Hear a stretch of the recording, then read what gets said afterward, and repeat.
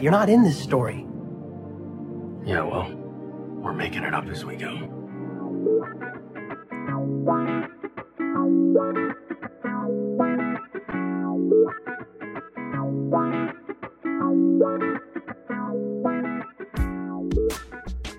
Hello and welcome to Making It Up As We Go, a Destiel fanfiction anthology podcast. We're making it up as we go. I'm your host and reader, Nerdy Nerdenstein. The story is ours now. You can't have it back. Please be warned that the stories featured can and will contain explicit sexual content and is not intended for young audiences.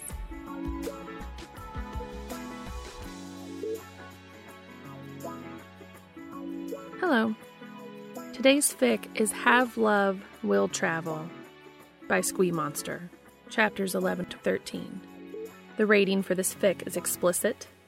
Pertinent tags for this fic include Recluse Castiel, exotic dancer Dean, past trauma, mental health issues, lap sex, lap dances, fraudage, face fucking, blowjobs, anal sex.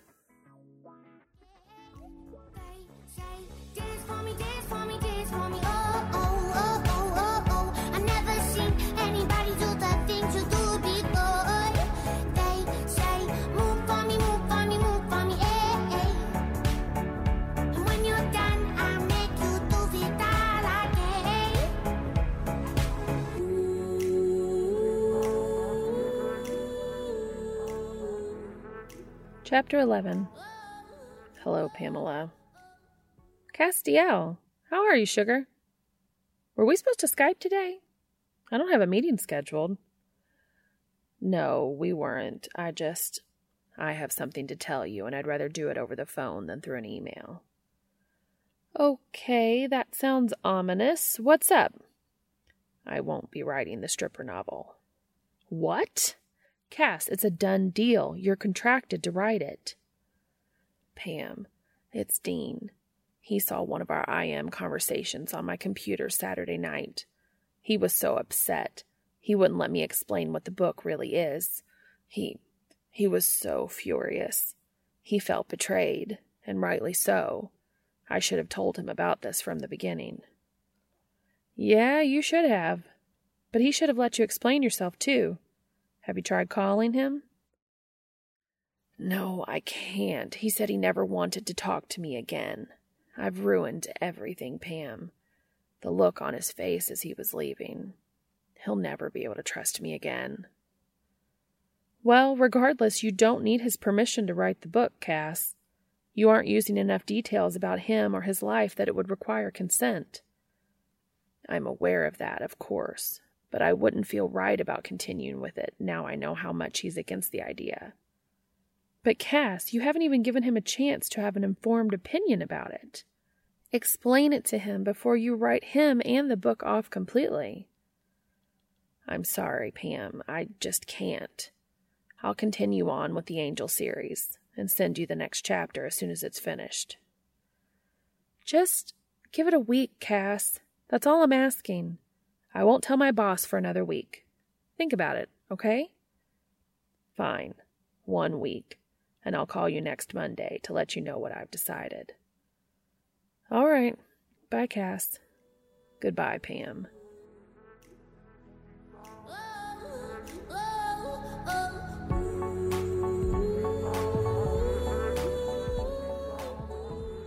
Pamela hangs up the phone, lays her head down on her desk, closes her eyes, and proceeds to wish this morning away. It's not enough that Zachariah has enlisted her to be the editor for her least favorite client at the firm, a no-talent hack who wouldn't know a decent sentence if it tattooed itself across his forehead. But now her favorite author is having yet another meltdown. Problem is, Castiel isn't just her favorite client. He's also her friend, someone she's grown to care about very much over the past several years. Like she always does when they touch base, she recalls their first meeting, and the odd, alien-like enigma who sat opposite her watching her with laser blue eyes that seemed to see right into her soul. She almost didn't agree to publish him, given what a horrible interview he was. But his novel was so brilliant that she couldn't help but take it to her boss and implore that they snag him before some other firm did. From then on, their working relationship was a rocky road for quite a while, especially when Pam sent his first draft back to him with edits. Castiel didn't take too kindly to someone correcting or changing his words, but they eventually worked out an agreement that was acceptable to them both. And as those first months wore on, Pam began to realize that what she thought was arrogance and rudeness was actually a painful and debilitating fear of social situations, or really any kind of situations where he had to leave the safety of his home. It took Pam quite a while to drag the reason for it out of him, and she's still not quite sure she's got the full story, but she has enough to know that Castiel has lived a very lonely life. Until recently, that is. The change that she's seen in her friend over the past few months has been extraordinary. If she were completely honest, she never thought she'd see the day when Castiel would leave his home so willingly, or when he would invite someone into his life so openly. From what she's seen and heard, this dancer is the best thing to ever happen to Castiel. And if this really is the end of whatever was going on between them, Pam's not so sure he'll ever recover from it. She can't just stand by and watch her friend regress into what he was before. Watch Castiel be too afraid to ever try to be happy again. So that's why she lifts her head, opens her browser, and starts searching for flights to Wichita.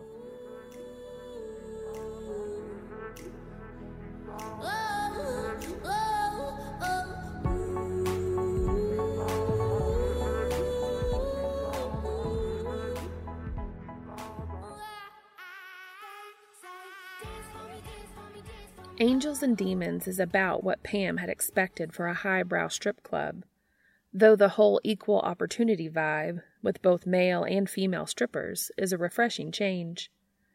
She takes a seat at a table close to the stage, and has to bite her lip to keep from laughing as a sad, scrawny, bearded man in what looks to be a toga approaches her. "Welcome to Angels and Demons," he drones. "I'm Chuck, and I'll be your prophet for this evening. What can I get you to drink?" And yes, I know I should be able to foretell your drink order because I'm a prophet, but my future seeing abilities aren't what they used to be, okay? Pam stares up at him as he recites all of this in a monotone, and she realizes with a start that her other reason for being here was just thrown in her lap. "You are the prophet Chuck?" she teases. Chuck doesn't do much to try to hide the rolling of his eyes, which only serves to amuse Pam even more.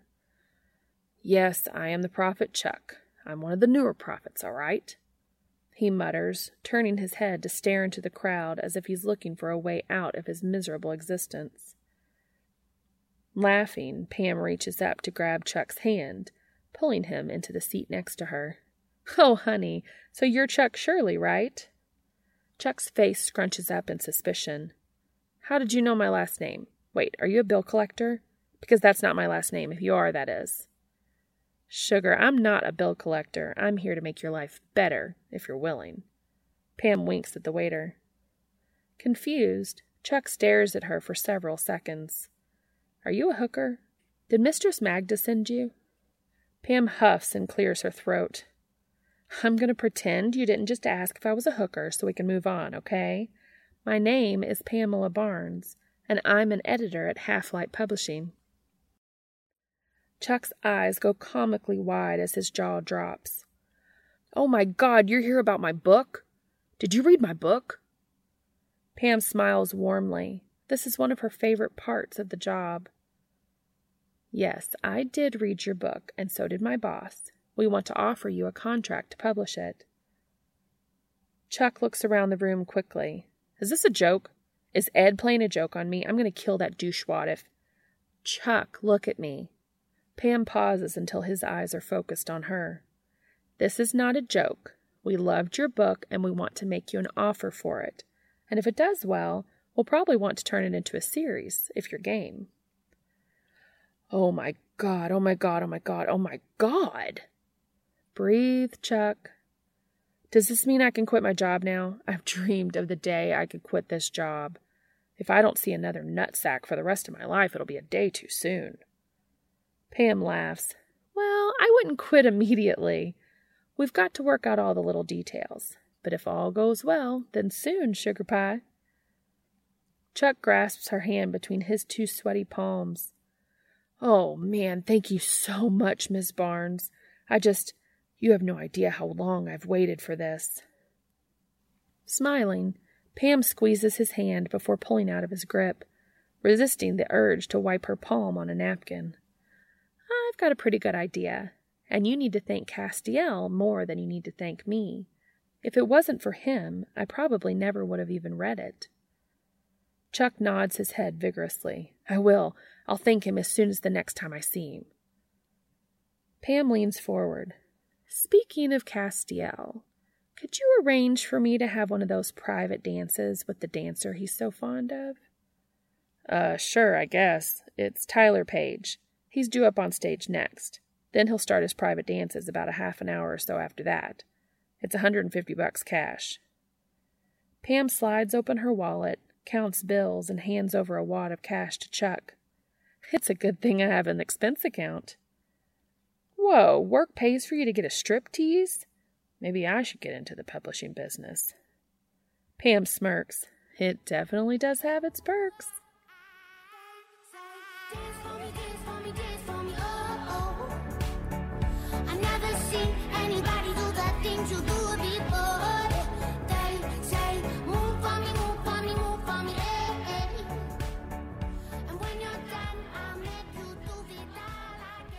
After getting an eyeful of Tyler Page's stage performance, Pam maneuvers through the crowd and finds her way to the VIP hallway.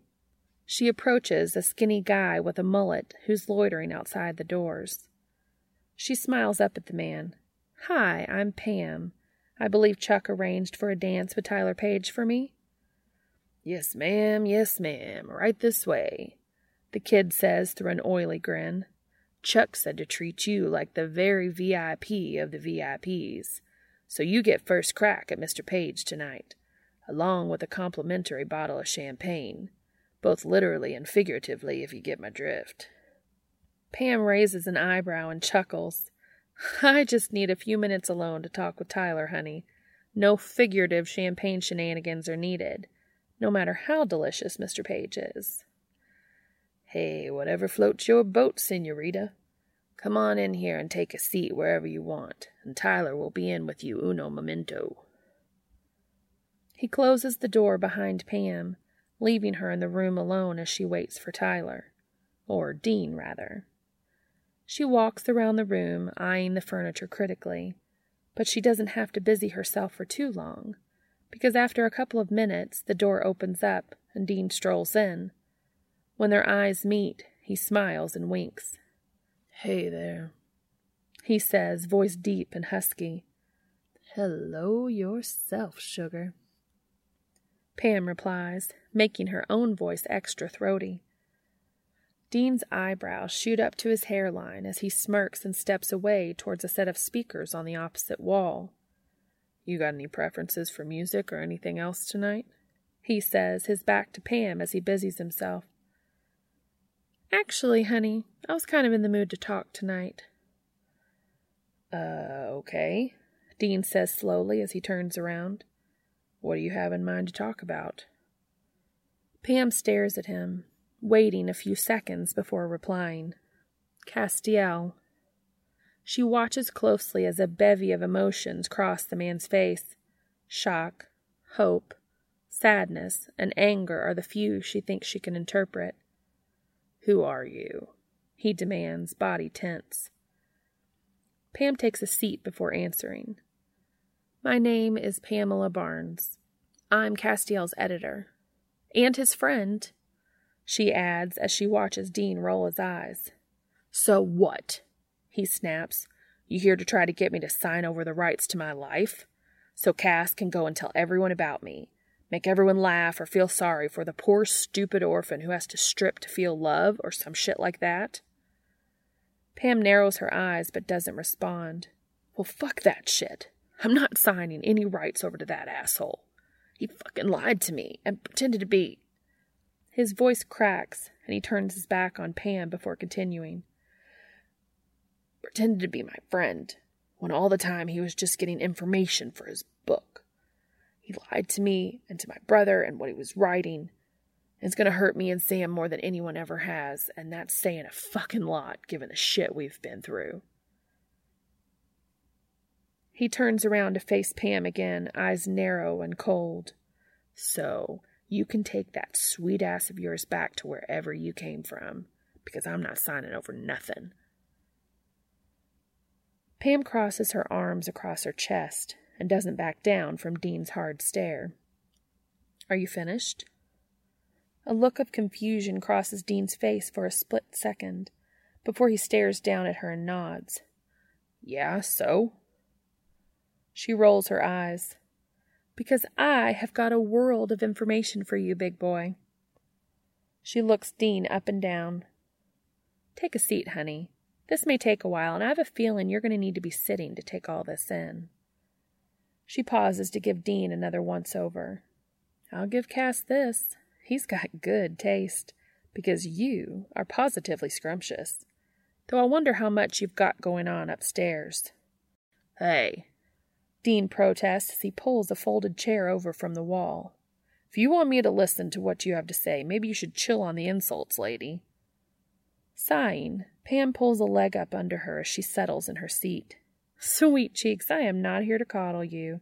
I'm here to tell you what you wouldn't give Cass a chance to say. Not that he tried hard to say it, since he's so stubborn he refused to call you.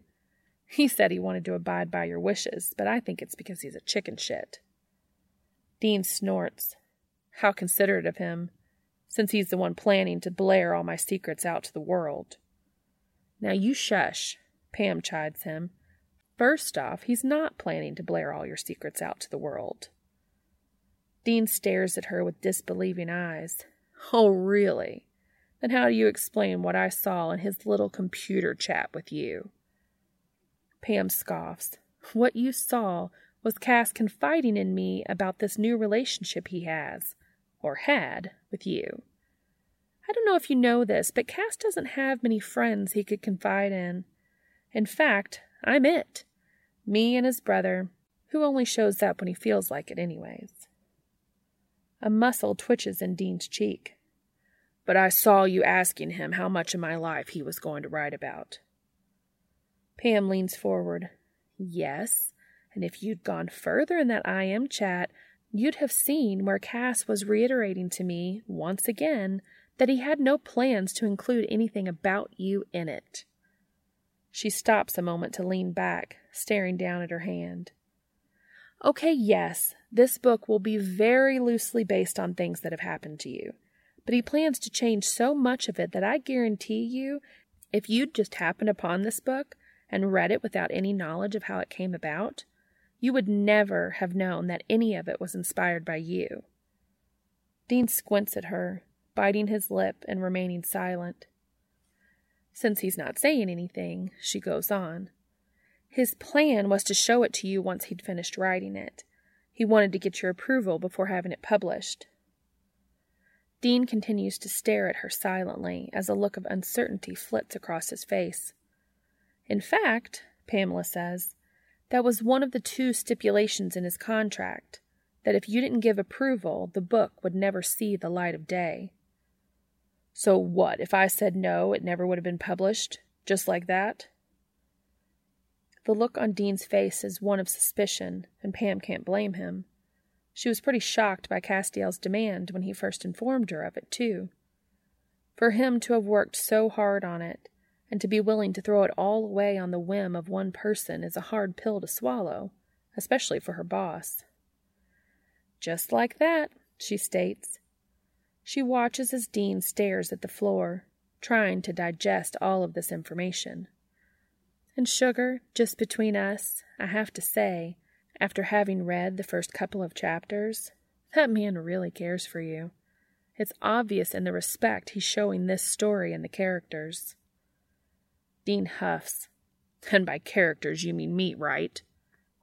Honey, don't you roll your eyes at that. Do you have any idea how lucky you are to have him in your corner? To have him seeing you for who you are, and understanding you like I'm guessing no one else has ever bothered to? Don't be a fool, Dean. She chides. She feels bad when Dean flinches at her words, but they needed to be said. Dean scrubs a hand across his face and takes a deep breath. Wait, you said that was one of 2 stipulations. What's the second one? Pam stares at him for several seconds, considering whether or not she should tell him. Finally, she makes a decision, sighing as she replies. He's going to kill me for telling you, but you need to know. I know he worried about you feeling obliged to be a certain way with him, or obliged to give your consent if you knew this, but it needs to be said. She stills for a moment, making sure Dean is giving her his undivided attention before carrying on. The second stipulation in his contract is that all proceeds from the book would go into a trust fund for Sam Winchester. A flood of emotions roar across Dean's face, and even though Pam can see he's trying desperately to hide them, what he's feeling is as plain as day. He opens and closes his mouth several times, trying to speak, but his bottom lip quivers as no words make their way out. His gaze stays focused on the floor, his eyes becoming glassy as tears well up, threatening to spill over. Finally, he manages to find his voice, a whisper so low that Pam has to lean forward to catch his words. Why would he do that? His eyes dart up quickly to meet Pam's as he speaks, but look away again, almost as if he's afraid that if he makes eye contact, he'll lose all semblance of control. Oh, honey, Pam murmurs. Isn't it obvious why he would do that? Dean folds in on himself, placing his elbows on his knees and hiding his face in his hands. Pam looks away when she sees his shoulders begin to shake, wants to give him some feeling of privacy while he processes this. It's not every day when you find out the guy you just told to fuck off is so crazy in love with you that he wants to help put your little brother through school.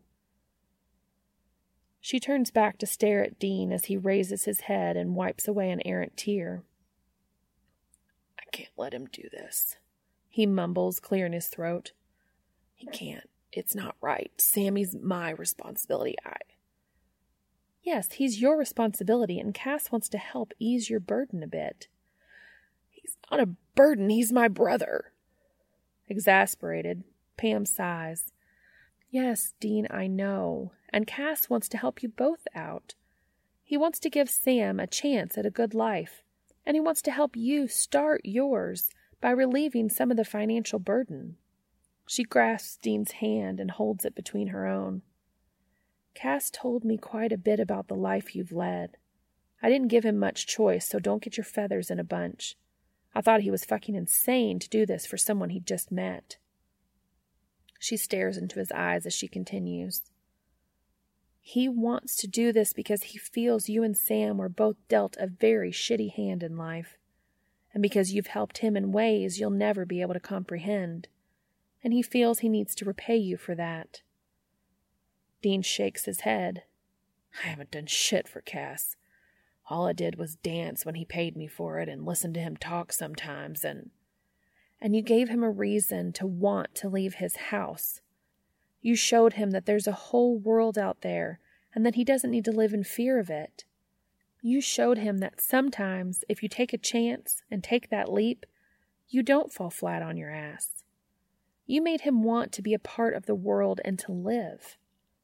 She smiles, and God damn it if she can't feel her own eyes stinging. Sugar, you may think what you did isn't much, but don't underestimate yourself. If Cass thinks you're worthy, then trust me, you're worthy. Dean looks down at their joined hands, pulling away as he stands up. I can't accept this. It's too much. I don't know if I'll ever be able to repay him. I'd always feel like I owed him. Pam nods. Yeah, that's something you'll have to get over.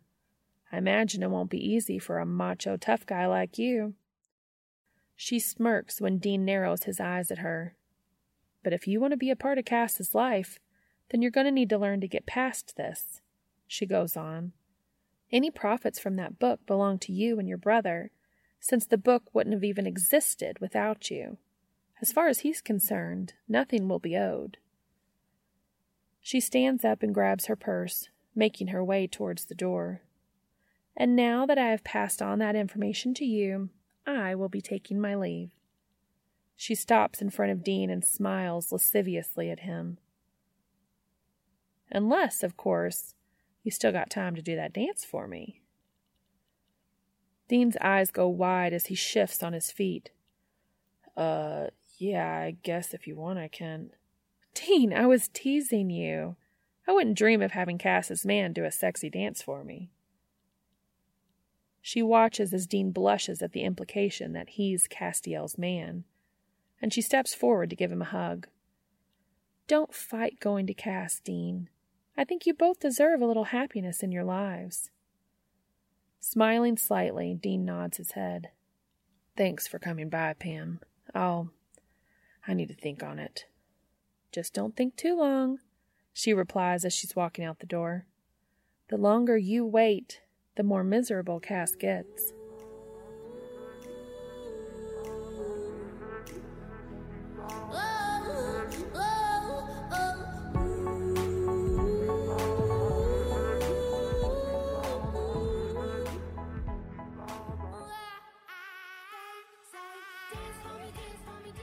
Castiel is miserable. The moment Dean stormed out of his apartment is something he will never forget. The shock and actual physical pain from it left him motionless, too stunned to lift an arm, let alone go about his evening. How could he pretend that the most important person in his life didn't just walk out his door, never to return? Now he feels as if a piece of himself has been carved out of his chest, leaving a gaping, fathomless hole that can never be filled again. Even so, he resists picking up the phone and calling Dean.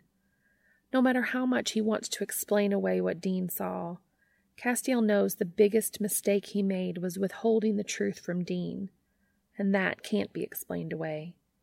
Dean had trusted him, with his secrets, with his fears, with his insecurities, and most of all, with his brother. Castiel's intention had never been to hurt Dean.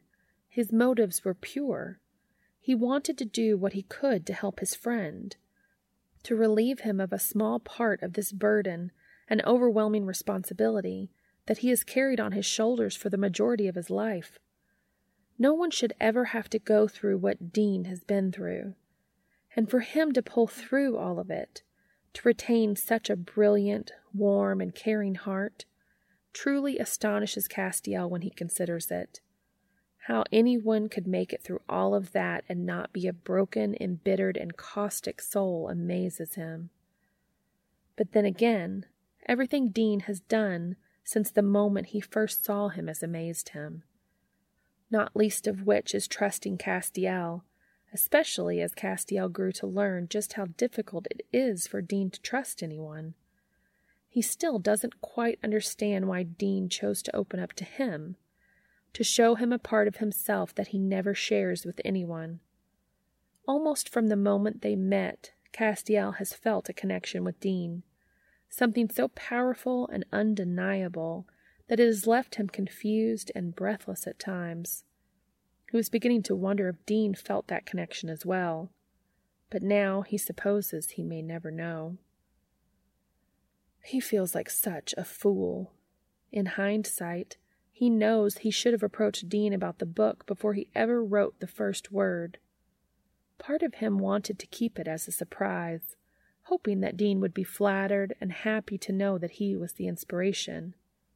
But deep down, he thinks the real reason he kept it a secret was because he knew Dean wouldn't approve, wouldn't understand that he was doing this to try to help him. At this point, He fears his motives are beside the point. All that matters is Dean feels betrayed and used and hurt, and Castiel is the reason for it. The last thing that Castiel could ever want to happen is what has actually come to pass, and he feels helpless and despondent. Castiel manages through the next several days by trying to keep his daily schedule as best as possible. He immerses himself in his Angel series, writing with a zeal he hasn't felt in quite a while for the angels. And of course, there's Zeppy to take care of, and she has proven herself invaluable for providing comfort.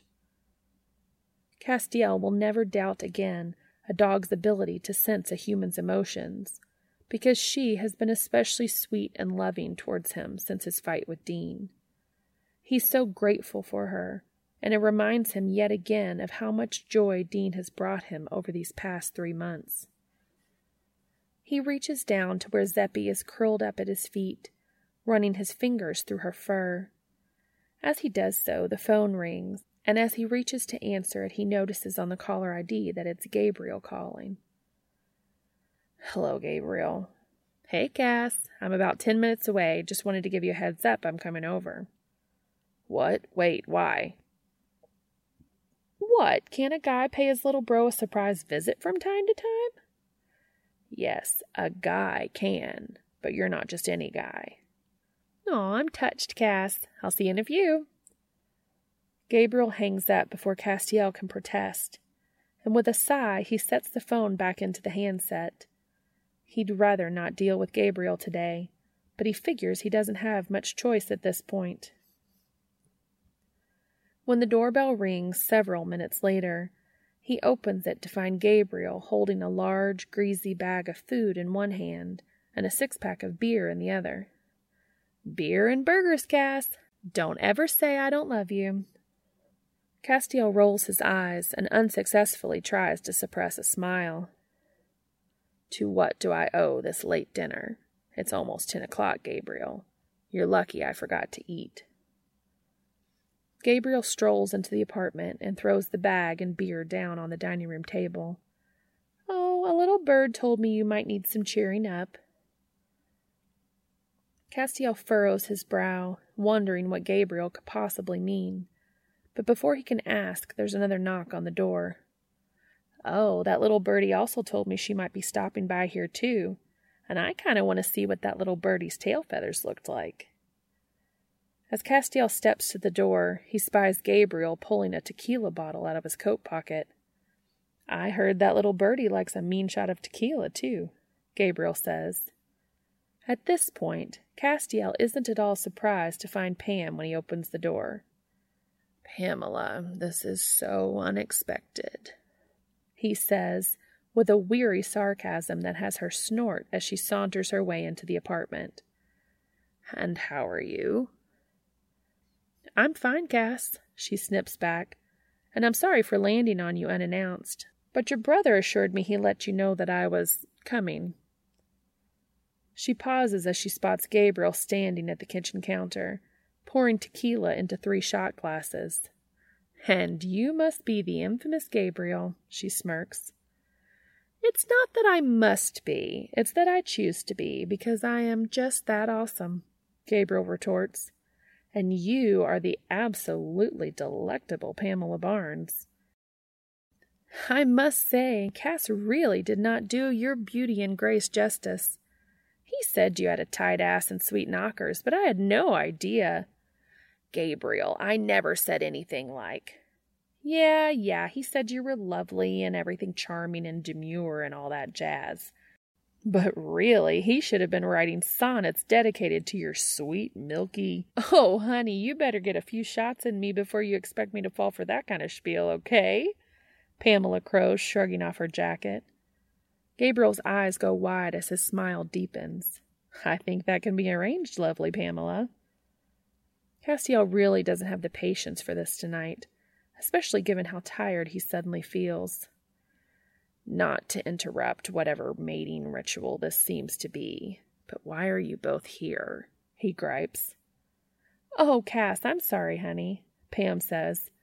I called Gabriel Monday and told him that his brother needs some cheering up, and I was due for some vacation time, so I decided to fly down and check in on you too. She walks over to Castiel and gives him a hug, which Castiel does his best to accept, albeit awkwardly. I was worried about you, sweetie, she tells him as she slaps his butt lightly. Castiel pats her on the back before releasing her. As I told you, Pam, I'm fine. Or I will be, eventually. Gabriel stands across the room, watching them. What the hell happened, Cass? That hot-ass stripper break your heart again? Castiel winces, though he's not really sure what he takes more offense to, the hot-ass stripper remark or the knowledge that he was the one doing the heartbreaking this time. Well, he discovered something that I should have informed him of beforehand, and he feels he can't trust me now. So I suppose we're not seeing each other anymore. Pamela watches his face as he speaks. Oh, sweetie, I still think you should call him. Try to straighten things out. Tell him the truth. I really think once he hears the truth, he'll forgive you. Castiel shakes his head. No, I don't want to go against his wishes. You didn't see him, Pam. He was so furious with me. The look on his face when he left. I don't think he'll ever forgive me. Okay, bro, Gabriel chips in. This conversation is severely lacking in tequila and burgers. So both of you get your asses over here pronto. Castiel huffs in amusement. I'll pass on the tequila and just have a beer and a burger instead. I'm still recovering from the last time you got me too drunk. Yeah, that may have been a bad night, but it was also one of the better nights of your life too, right? That was the first time you'd left your apartment in months, and the first time you met Chiselchest. Not a bad evening in my book, if you know what I mean. Castiel chooses to ignore Gabriel so he can bite into his cheeseburger. He practically groans as the juices begin to escape down his chin, and he opens his eyes to find both Gabriel and Pam staring at him. You really like that cheeseburger, Pam muses. One thing you can always count on with Cass. The man loves him some meat, Gabriel quips. Pam snorts at the remark. Castiel wipes his mouth before taking a swig of beer. Avoiding their eyes, he says, I haven't really had much of an appetite since Saturday, so this is nice.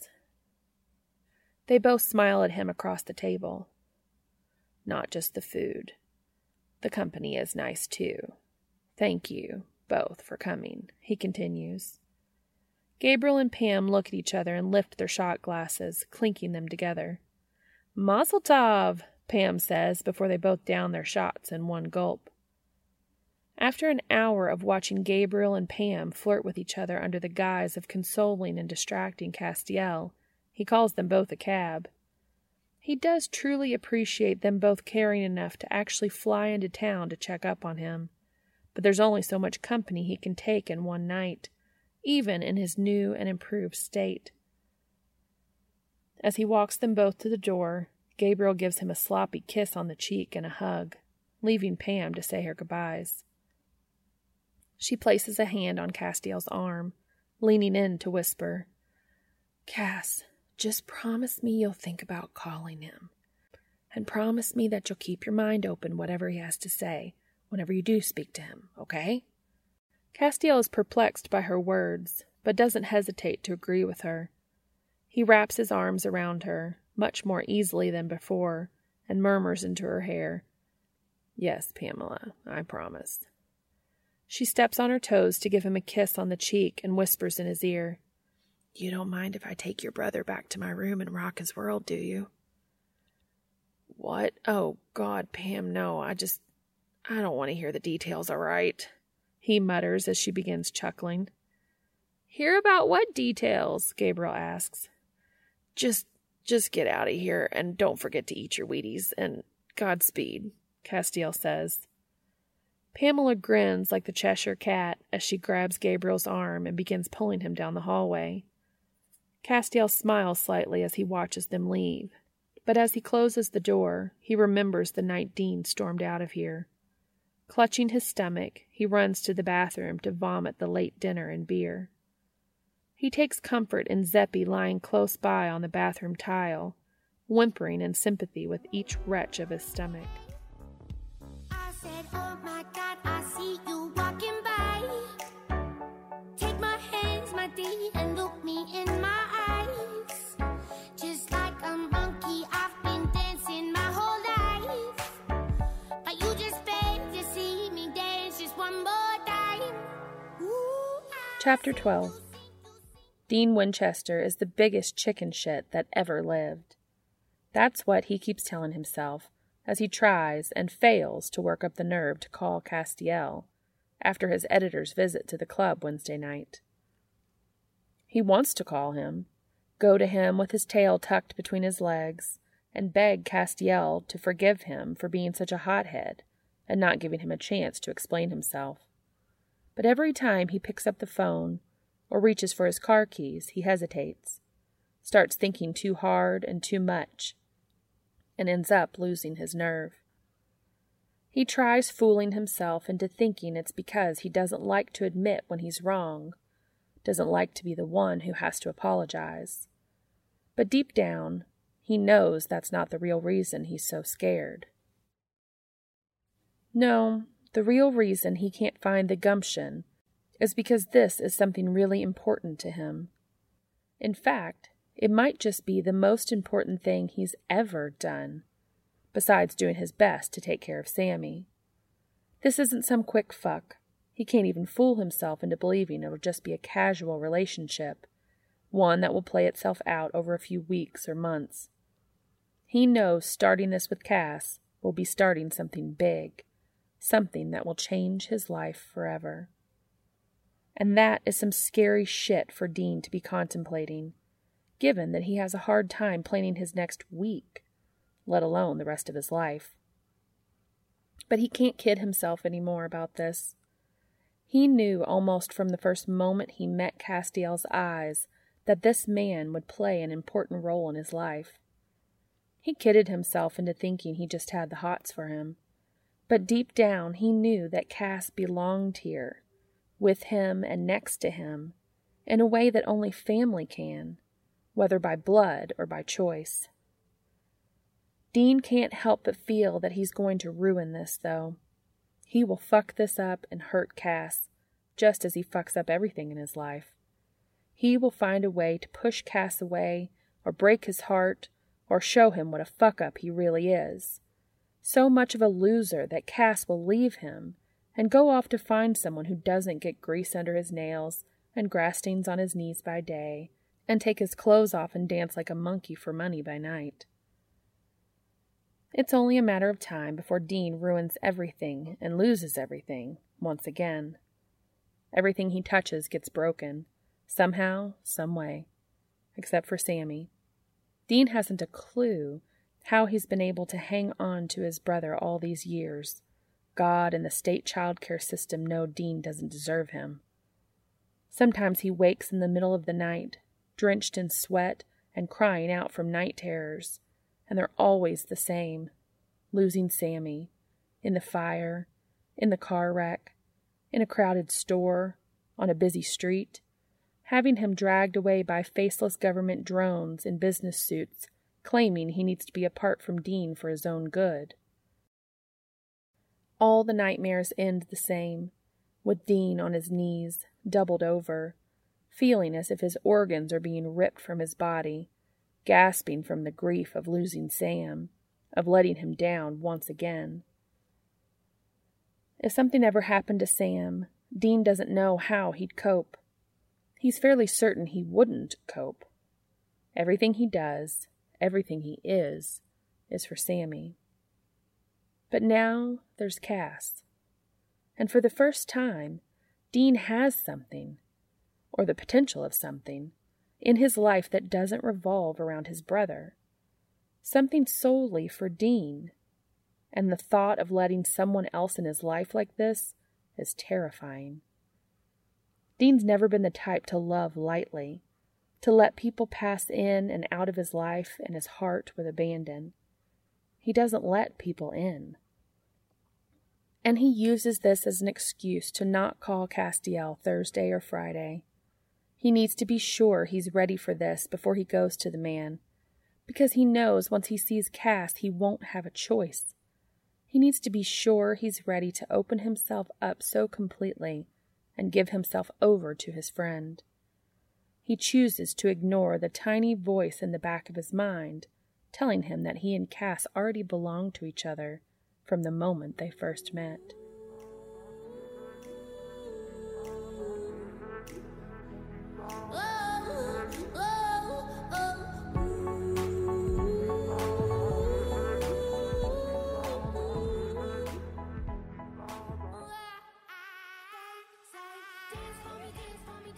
Saturday morning, Dean spends his time working for the lawn care service as he usually does, before rushing home to shower. He picks Sam up at their agreed time and drives them to lunch at Big Pepe's. Dean greets him with his usual insults, teasing Sam about his hair and the giant zit on his chin. He does his best to act as if nothing is wrong, but he knows it's impossible to hide his mood from his brother for long. As they sit in the booth across from each other at the restaurant, he can feel Sam's eyes boring into the top of his head while he stares at the menu. He attempts to head Sam off at the Worrywart Pass. Should I be daring and try that spaghetti enchilada? And if so, should I take some Pepto first? Is something wrong, Dean? Sam asks, voice heavy with concern. Dean sighs. He contemplates brushing this off and not telling Sam what went down with Cass. But when it gets down to it, there's no one whose advice he trusts or respects more, especially with this mushy feeling shit. You know, your bad mood radar is really fucking creepy sometimes. Sam shrugs. You've been hugging me and won't stop rubbing my shoulders and pinching me and acting like a mom. You always get all touchy-feely when you're sad or upset. Dean places his elbows on the table and scrubs at his face before hiding it in his hands. Cass and I had a fight, he mutters through his fingers. Well, I guess it was more than a fight, seeing as I told him to fuck off and said I never wanted to see him again. He sits there with his eyes closed and face hidden for he doesn't even know how long, waiting for Sam to say something. He listens to the bustle of the restaurant around him, idly wondering how such a shithole can be this busy on a Saturday afternoon. He opens his eyes and turns his head, looking at the other customers. How many of these other people are here trying to keep their broken family together by taking them on a state-mandated visit to a shitty restaurant with shitty service and sticky menus? He thinks. Probably a depressing number. What happened? Sam asks him finally. Dean musters up the courage to look at him, dreading the look of disappointment he expects to find. Nobody knows how much of a screw-up Dean is more than Sam, and Dean knows he deserves all the bitch faces his brother can make, especially seeing as how this means Sam might never get to see the dog anymore. But the look on Sam's face is one of concern and compassion, not frustration or anger, and seeing that has Dean feeling both relieved and guilty. I don't deserve that, Sammy. He leans back in the booth as he clears his throat. When I went back to his place last Saturday, I ended up on his computer for a minute, and I accidentally saw a chat thingy he was having with his book editor. It looked like he was talking about writing a book about me, about my life, with the stripping and us being orphans, and I just lost it, Sammy. He says, voice hoarse. I couldn't fucking see straight. I was so pissed. So I cussed him out, told him to go fuck himself, and I left. He looks up from his fingers playing with a napkin to see the reaction on Sam's face. His brother is staring at him in confusion and disbelief. He's writing a book about you? About us? Without your permission? Dean smiles bitterly and shakes his head. That's how it read, to me at least. Cass tried saying something to me, but I wouldn't even let him get a word out. He turns his head to look out the window, staring at the dumpster in the parking lot and remembering the day they found Zeppy, as well as that night when he'd first gone to Castiel's apartment. They'd acted like fucking teenagers, all shy smiles and sneaky glances. Damn, I miss that guy, he thinks. How could he do something like that? Sam marvels. He seems so nice. Weird, but nice. Dean sits up straighter. Well, turns out I got it wrong. Or I should have let Cass explain himself. His editor came to visit me a few days ago, and she explained it. He is writing a book, and she said it's inspired by me, but it's not really about me. Said if I'd read it without knowing anything beforehand, that you'd never be able to tell it was inspired by me, I guess. And that he was planning on showing it to me once he was done writing it, and if I didn't give the okay on it, that it'd never get published. He wants to tell Sam about the other thing, about how all the proceeds from it were to go to him, for school, but he can't bring himself to say it. He doesn't want Sam to feel obligated, and he knows it'll make his brother feel guilty for being what he'd consider a burden, and he'd beat the shit out of Sam before he'd ever let him think that. Being Sam's big brother, and everything that means, has been the best thing in his life, and he will never allow Sam to think otherwise. Wow, Sam replies, whistling under his breath. So then Cass isn't a giant bag of dicks after all, huh? Dean snorts. I'm glad to see those poetry lessons are getting put to good use. But yeah, I kind of fucked it all up. He sighs as he lays his chin on his hand and leans on the table. Surprise, surprise, right? Leave it to me to turn everything to shit faster than a coked-out racehorse. When he's met with silence, he glances up to find Sam staring at him, a look of concentration on his face. What? Dean asks, defensive. Sam shakes his head, opening and closing his mouth several times before speaking. Dean, I've never been able to understand why you have such a low opinion of yourself. Dean rolls his eyes and shifts uncomfortably in his seat. Oh, great. It's going to be one of those talks, is it? Hold on a sec. Let me take my Midol first, Samantha. Scoffing, Sam leans forward. I'm serious, Dean. What happened to make you think you're unworthy of being happy? What happened that makes you think you're such a fuck-up? Damn it, Sam, really? Dean parries. We're really going to get into this now. He pauses to wait for an answer, hoping that Sam will just roll his eyes and say, never mind, what do you think the Royals are going to do this season? But he doesn't. His little brother just sits there, staring across the table at him, lips pressed firmly together, jaw clenched in determination. Dean expels a breath of air. Okay. He holds up a finger. 1, I couldn't get Dad straightened out. I couldn't convince him not to drink every day, and I couldn't get him to start taking care of us. He holds up a second finger. 2, I was such a spoiled fucking brat that I whined and bitched at him to get him to crawl behind the wheel with us in the car, drunk off his ass, just to take me to get a fucking cheeseburger. And it ended up killing him and almost killing us. He stares at his brother before whispering hoarsely. That was my fault, Sammy. Dad is dead because of me. He can feel the tears start welling up in his eyes, so he glances out the window next to him as he continues, raising a third finger. 3, I was such a fuck-up in the system that nobody wanted to have anything to do with me. It's why we couldn't get adopted. Nobody wanted to have anything to do with this older, smart-ass, stupid brat. He holds up a fourth finger. 4, I couldn't even get custody of you when I turned 18 because I was stupid enough to get myself arrested. I've been such a shit brother to you, Sammy.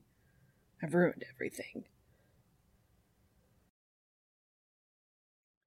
Dean wants to say more, needs to list his job getting dirty as a shitty mechanic, his job dancing and selling himself to anybody willing to pay. All his other stupid minimum wage jobs that he struggles to keep every day.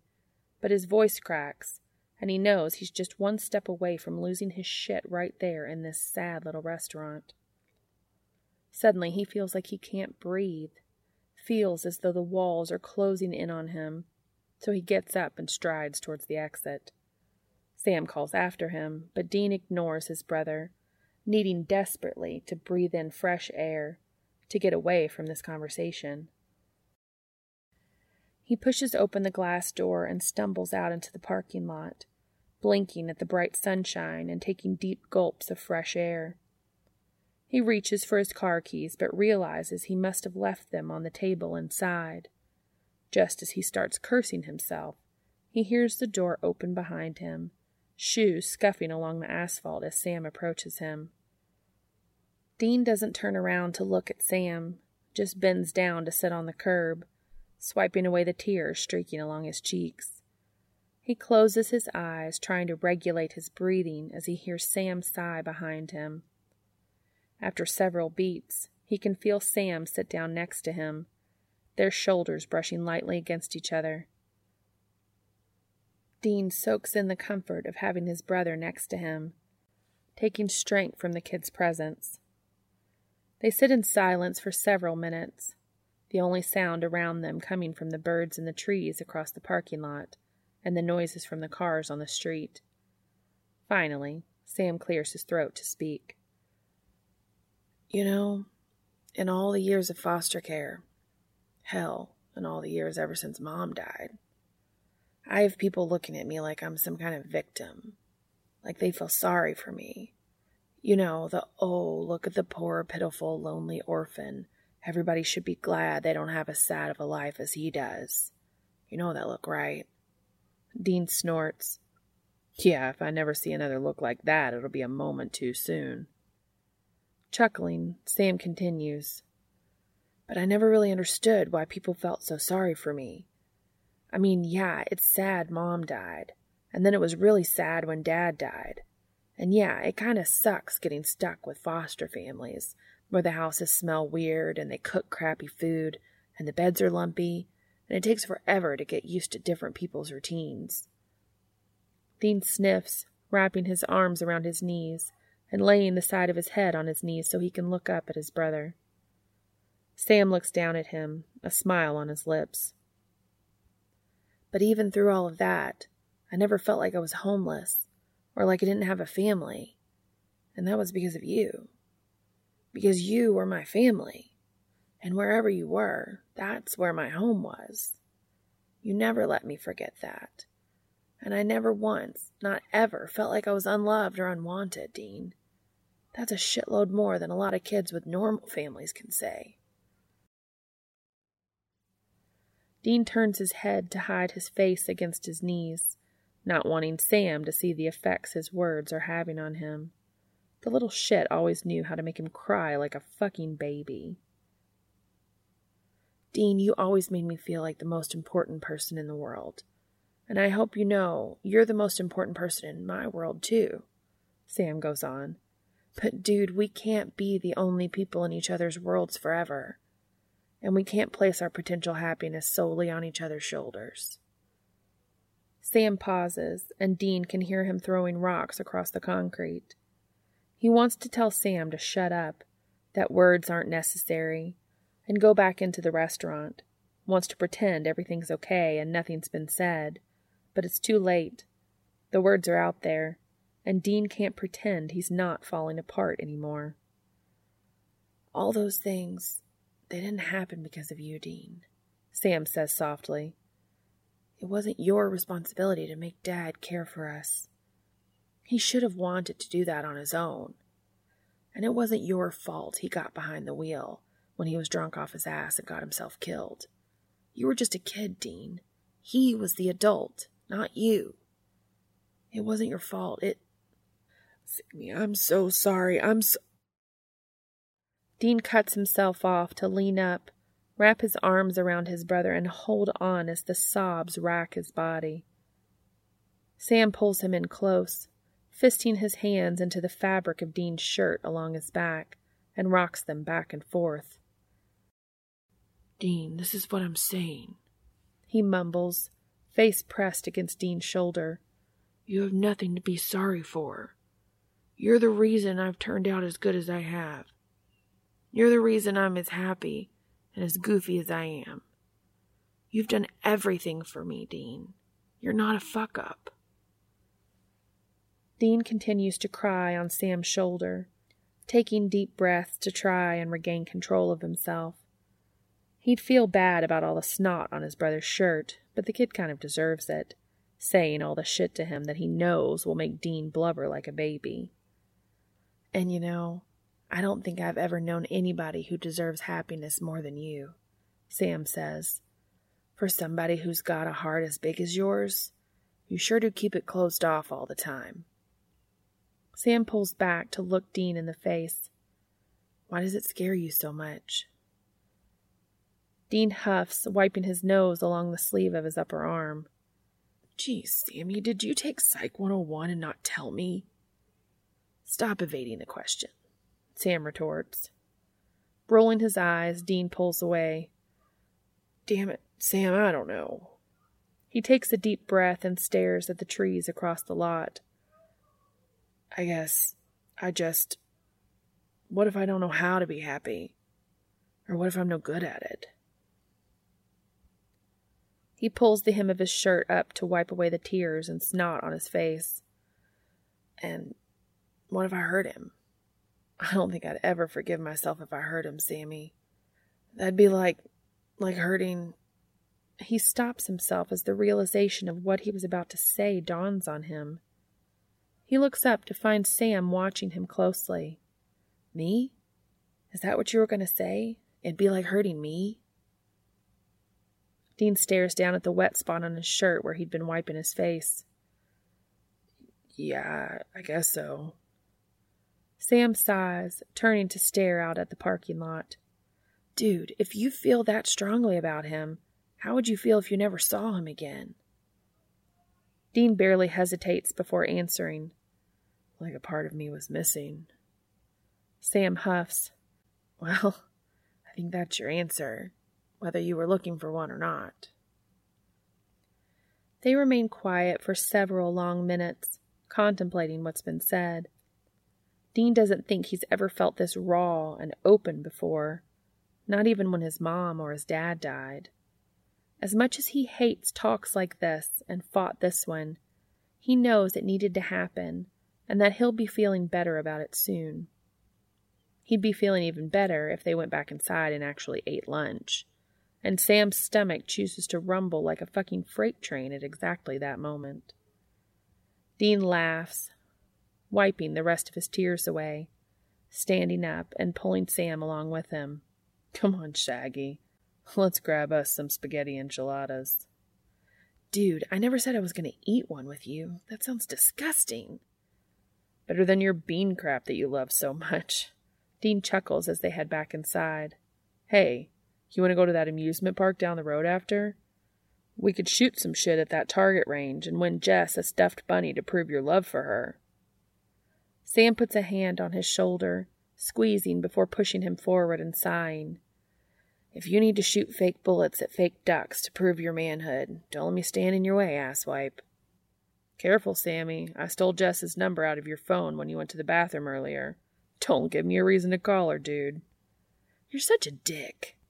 "Aw, there's my favorite bitch face of them all. I missed that one."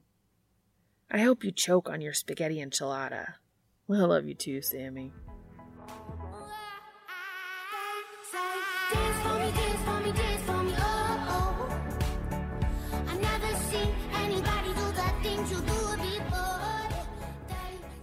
Castiel spends the next few days after Pam and Gabriel's visit the same way he spent the few days before. He tries to keep busy with his regular routine, writes, spends hours teaching Zeppy to walk on her hind legs, and constructs an elaborate obstacle course for her in his hall. There are a few moments when he considers calling Dean, wondering if the man would give him the chance to explain himself. He even goes so far as to pick up the phone on a few occasions, but he can't bring himself to take the final step and tap out Dean's number. Just a few short months ago, he had been, if not happy, at least content with where he was in life. There was an order to the way he lived, and it made sense to him. There had been times when he had become wistful, when he wished he had the courage to step outside his door and participate in the world around him. But the safety of his home, and that of which was known and familiar, was far more necessary to him than anything out of his grasp was. But the moment Castiel first laid eyes on Dean, he was forever changed. He is no longer satisfied to remain home, living the life he has led for years. Dean makes Castiel want to go out into the world and discover what it has to offer. He makes Castiel want to push past all of his own boundaries and fears, to learn how to become a better man. He makes Castiel want to walk down a crowded street with no fear, to live a life full of spontaneity and joy and excitement. And Castiel wants to live that life with Dean by his side, wants to live it with the man who excites him, exasperates and infuriates him, impassions, inspires, and delights him. He can't imagine living life without Dean now. In fact, just the thought of that leaves him aching and distraught. On Saturday, 1 week after Dean stormed out on him, Castiel does his best to distract himself. He wakes early enough in the morning to go for a jog in the park with Zeppy, though it's been a struggle these past few days to step outside his home. He seems to be experiencing a sort of relapse with his agoraphobia again, and he can only assume it's due to the stress of his fight with Dean. But necessity forces him through it, since he can't very well expect the dog to walk herself. That afternoon he decides to take a break from riding to flop on the couch and watch a few movies with Zeppy snuggled against him. He feels anxious and unsettled, wishing he could work up the nerve to call Dean, or, better yet, wishing the phone would ring and it would be Dean calling him instead. Castiel knows better than to hope for something like that, given how furious Dean was when he left. But he still can't help but wish it all the same.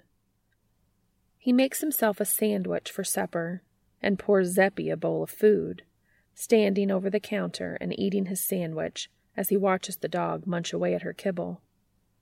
As the sun is setting, he takes Zeppy to the park for her nightly walk and nervously keeps an eye on their surroundings, his grip staying tight on the stun gun in his coat pocket.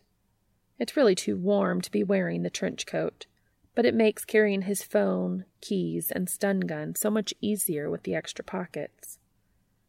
Once Zeppy has done her business, and Castiel has scooped up after her, they scurry back to the apartment.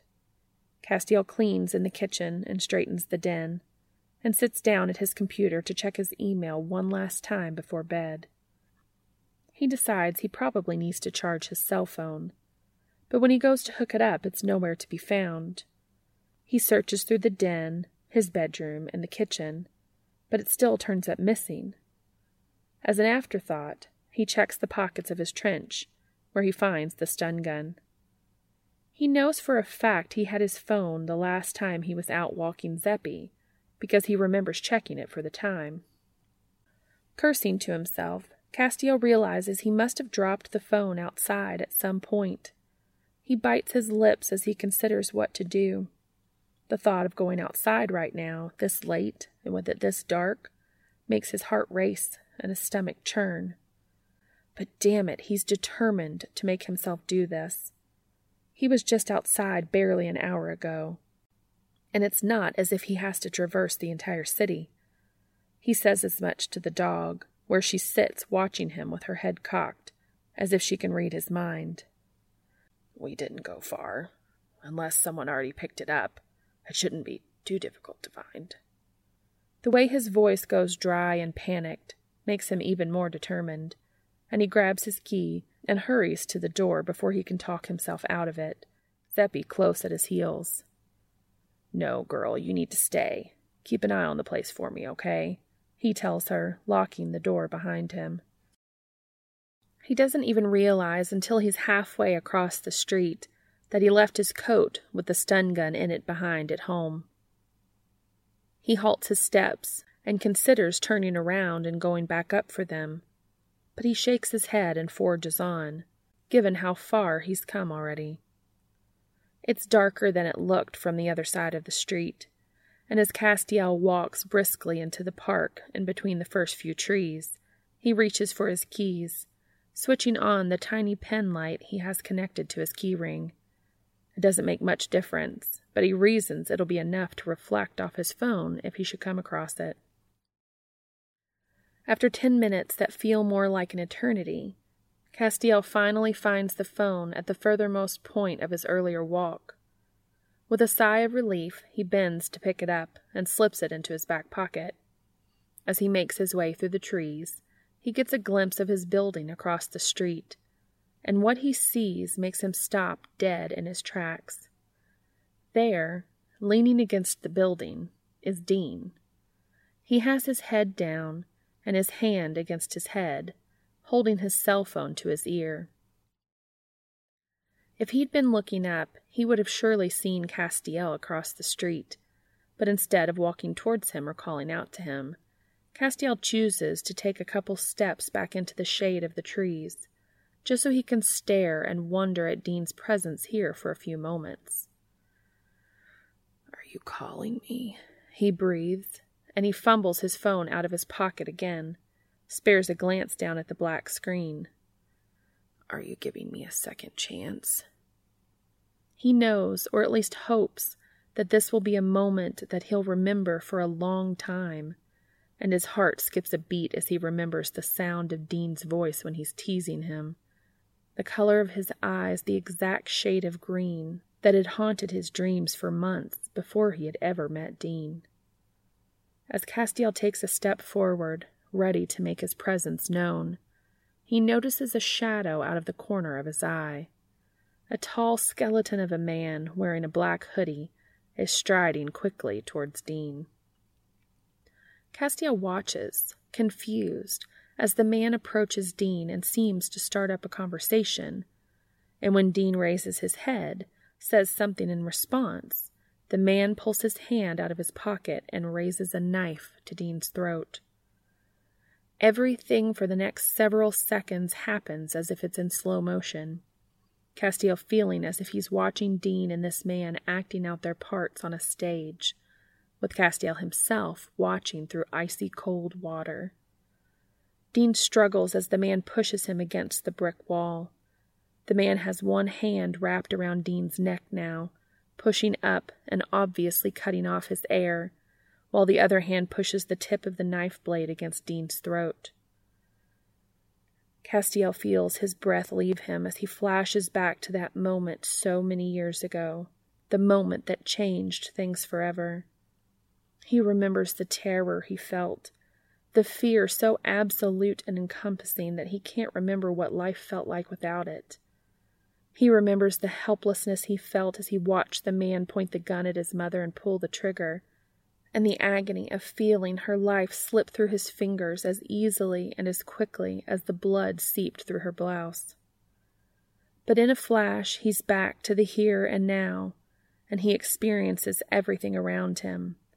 The breeze through the leaves and the branches above him, the noise of the crickets in the nighttime air, the scent of the newly mown grass in his nostrils, and the scene across the street, with a sharpened clarity greater than any figurative light bulb over his head could produce.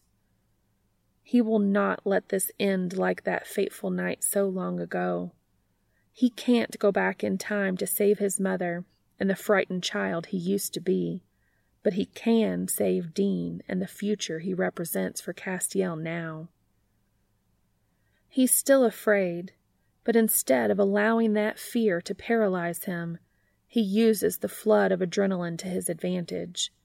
He quickly sneaks along in the shadow of the trees, searching for a darker strip of street to cross, away from any streetlights.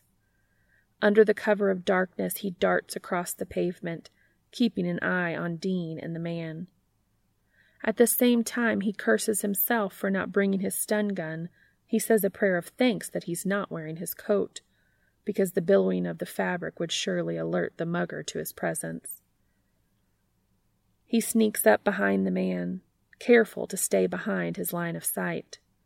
As he gets closer, he can hear the man cursing gutturally at Dean, sees Dean just barely glance at him as he skulks up behind them both, and Castiel winces, hoping the man didn't notice. He takes a few seconds to judge the situation, not sure of how to get the man away from Dean without the blade cutting Dean's throat. The man seems to grow tired of Dean struggling, and he grunts out another expletive, tenses his right shoulder in a way that indicates action. Castiel jumps before he can even think, grabbing the man by the upper arm and twisting him around. He punches him with a right hook, then knees him in the groin. As the man is bent over, moaning in pain, Castiel uses all of his strength to hit him again, and he grimaces as he feels the skin across his knuckles split against the mugger's cheekbone. The last punch he throws is an uppercut that splays the mugger out on the sidewalk, curled into a ball as he continues to groan from the injury to his groin. Castiel clutches his bleeding hand as he steps around the prone man to Dean, who is leaning against the wall, bent over and rubbing his neck. "Dean," he croaks, "are you all right?" Castiel places a hand along Dean's back and bends down, trying his best to get a look at Dean's face. "Jesus, Cass, where the hell did you learn to throw a mean hook like that?" Dean rasps, voice barely above a whisper. Castiel frowns as he notices blood staining Dean's hand. I watch a lot of movies," he responds, and then, "You're bleeding," he points out. "Yeah, well, that kind of happens when some asshole tries to slit your throat open," Dean croaks, coughing. Castiel wants to say more, ask why Dean was here in the first place, but he can hear sirens blaring in the distance, getting closer by the second. Someone must have seen what was happening and called it in, he thinks, but before he can get the words out, a police car pulls around the corner and squeals to a stop at the curb. The questions and explanations will take hours, Castiel knows. He starts desperately. "Dean, why were you—" "We'll talk," Dean whispers. His face is white, his eyes huge. He's reeling on his feet in shock, Castiel realizes. He reaches out and threads his hands under Dean's arms as Dean's knees buckle, supports him as he slumps down onto his ass. And still Dean gazes at Castiel like Castiel is an avenging angel, and he smiles weakly and says it again, firmer this time. "We'll talk. I want to." It'll have to do for now.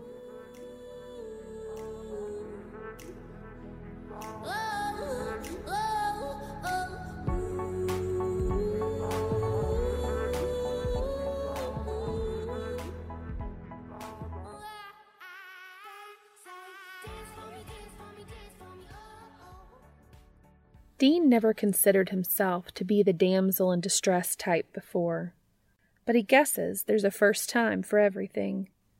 He thought he'd bought it when the asshole pulled that knife on him, sharp tip of the blade digging into his skin. So when he saw Castiel sneaking up behind the dude, his first reaction was relief, but almost simultaneously he felt an overwhelming sense of panic. If Cass got hurt, or worse, because of him, he'd never forgive himself. It'd be just one more person that Dean hurt just by being a part of his life. And of course that was when Cass proceeded to beat the holy shit out of the guy. Dean chuckles to himself as he sits on Cass's bathroom counter, legs swinging as he waits for Muhammad Ali to find the antiseptic he misplaced.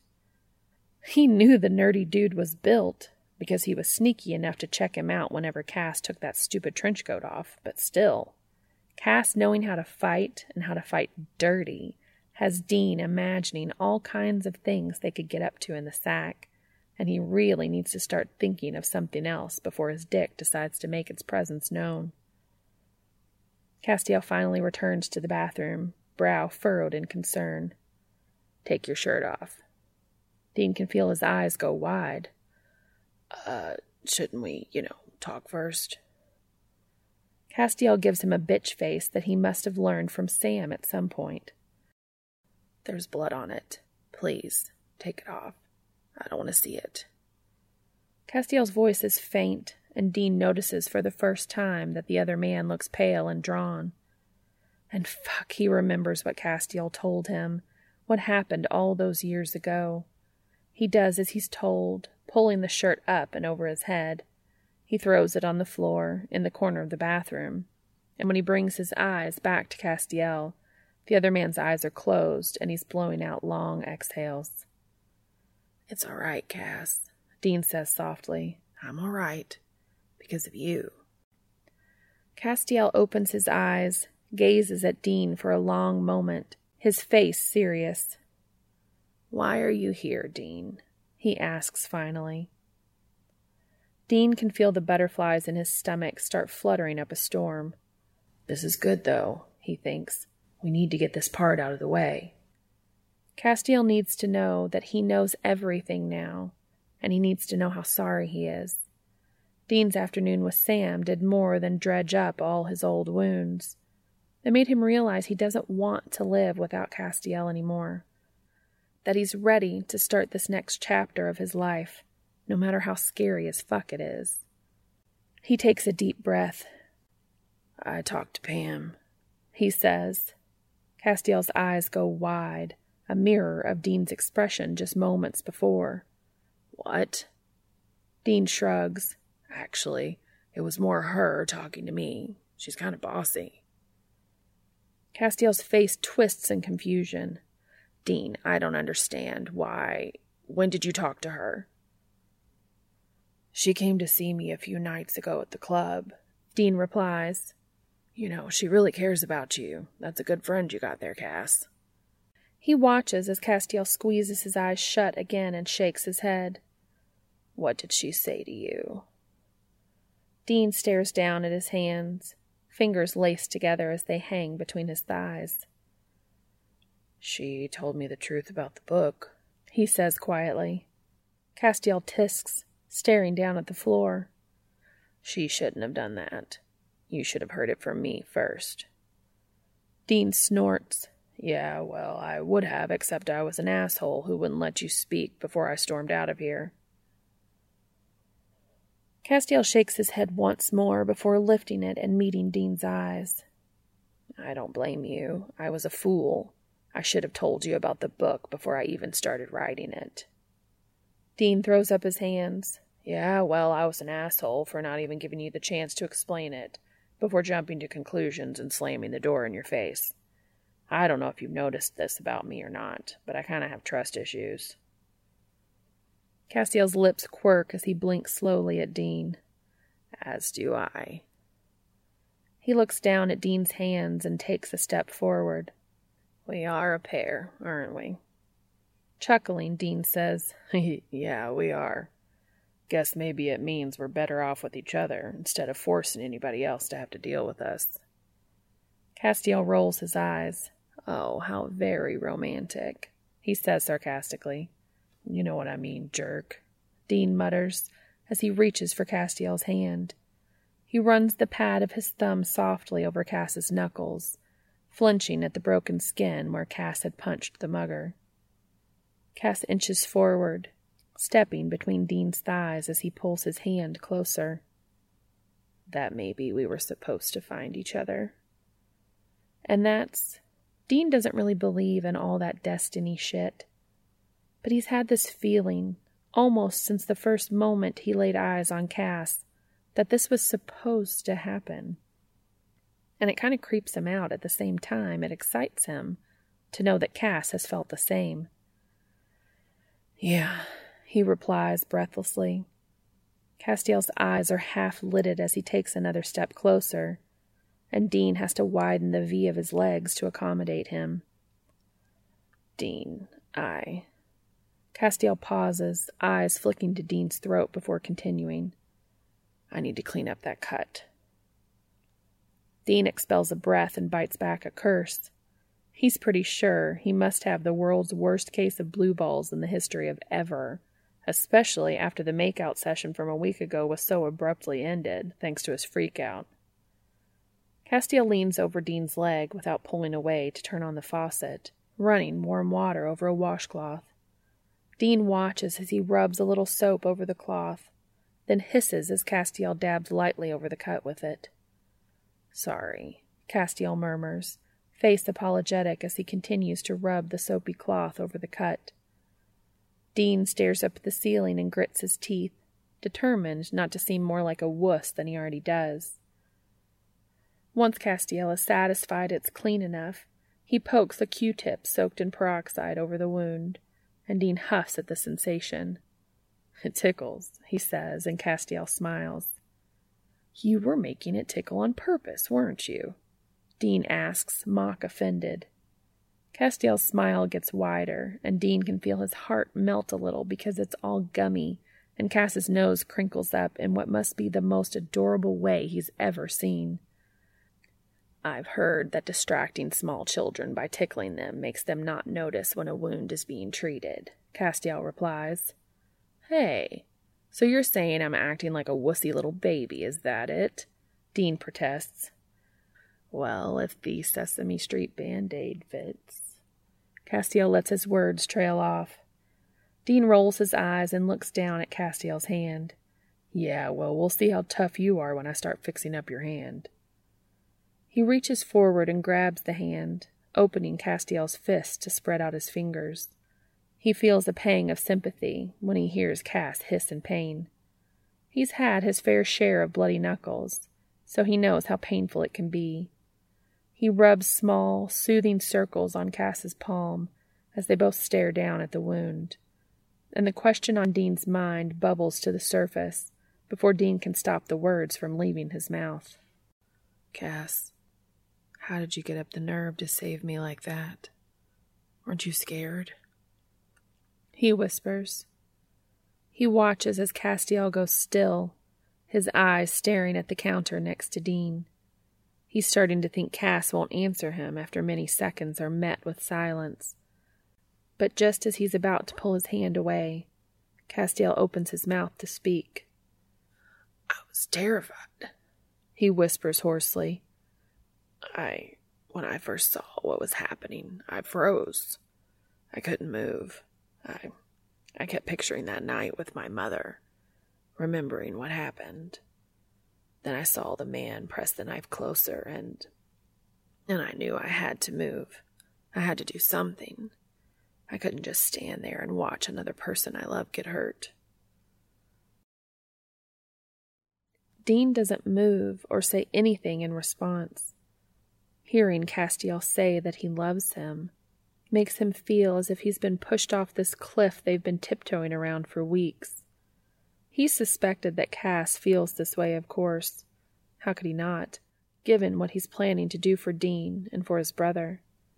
But he'd never allowed himself to actually hope for it, because then he'd be setting himself up for disappointment if Cass didn't feel the same as him. And he does love Cass. He's known it in the back of his mind for a while now. His talk with Sam this afternoon is what made him actually admit it to himself. But admitting it to himself and saying the words out loud to Cass are two very different things.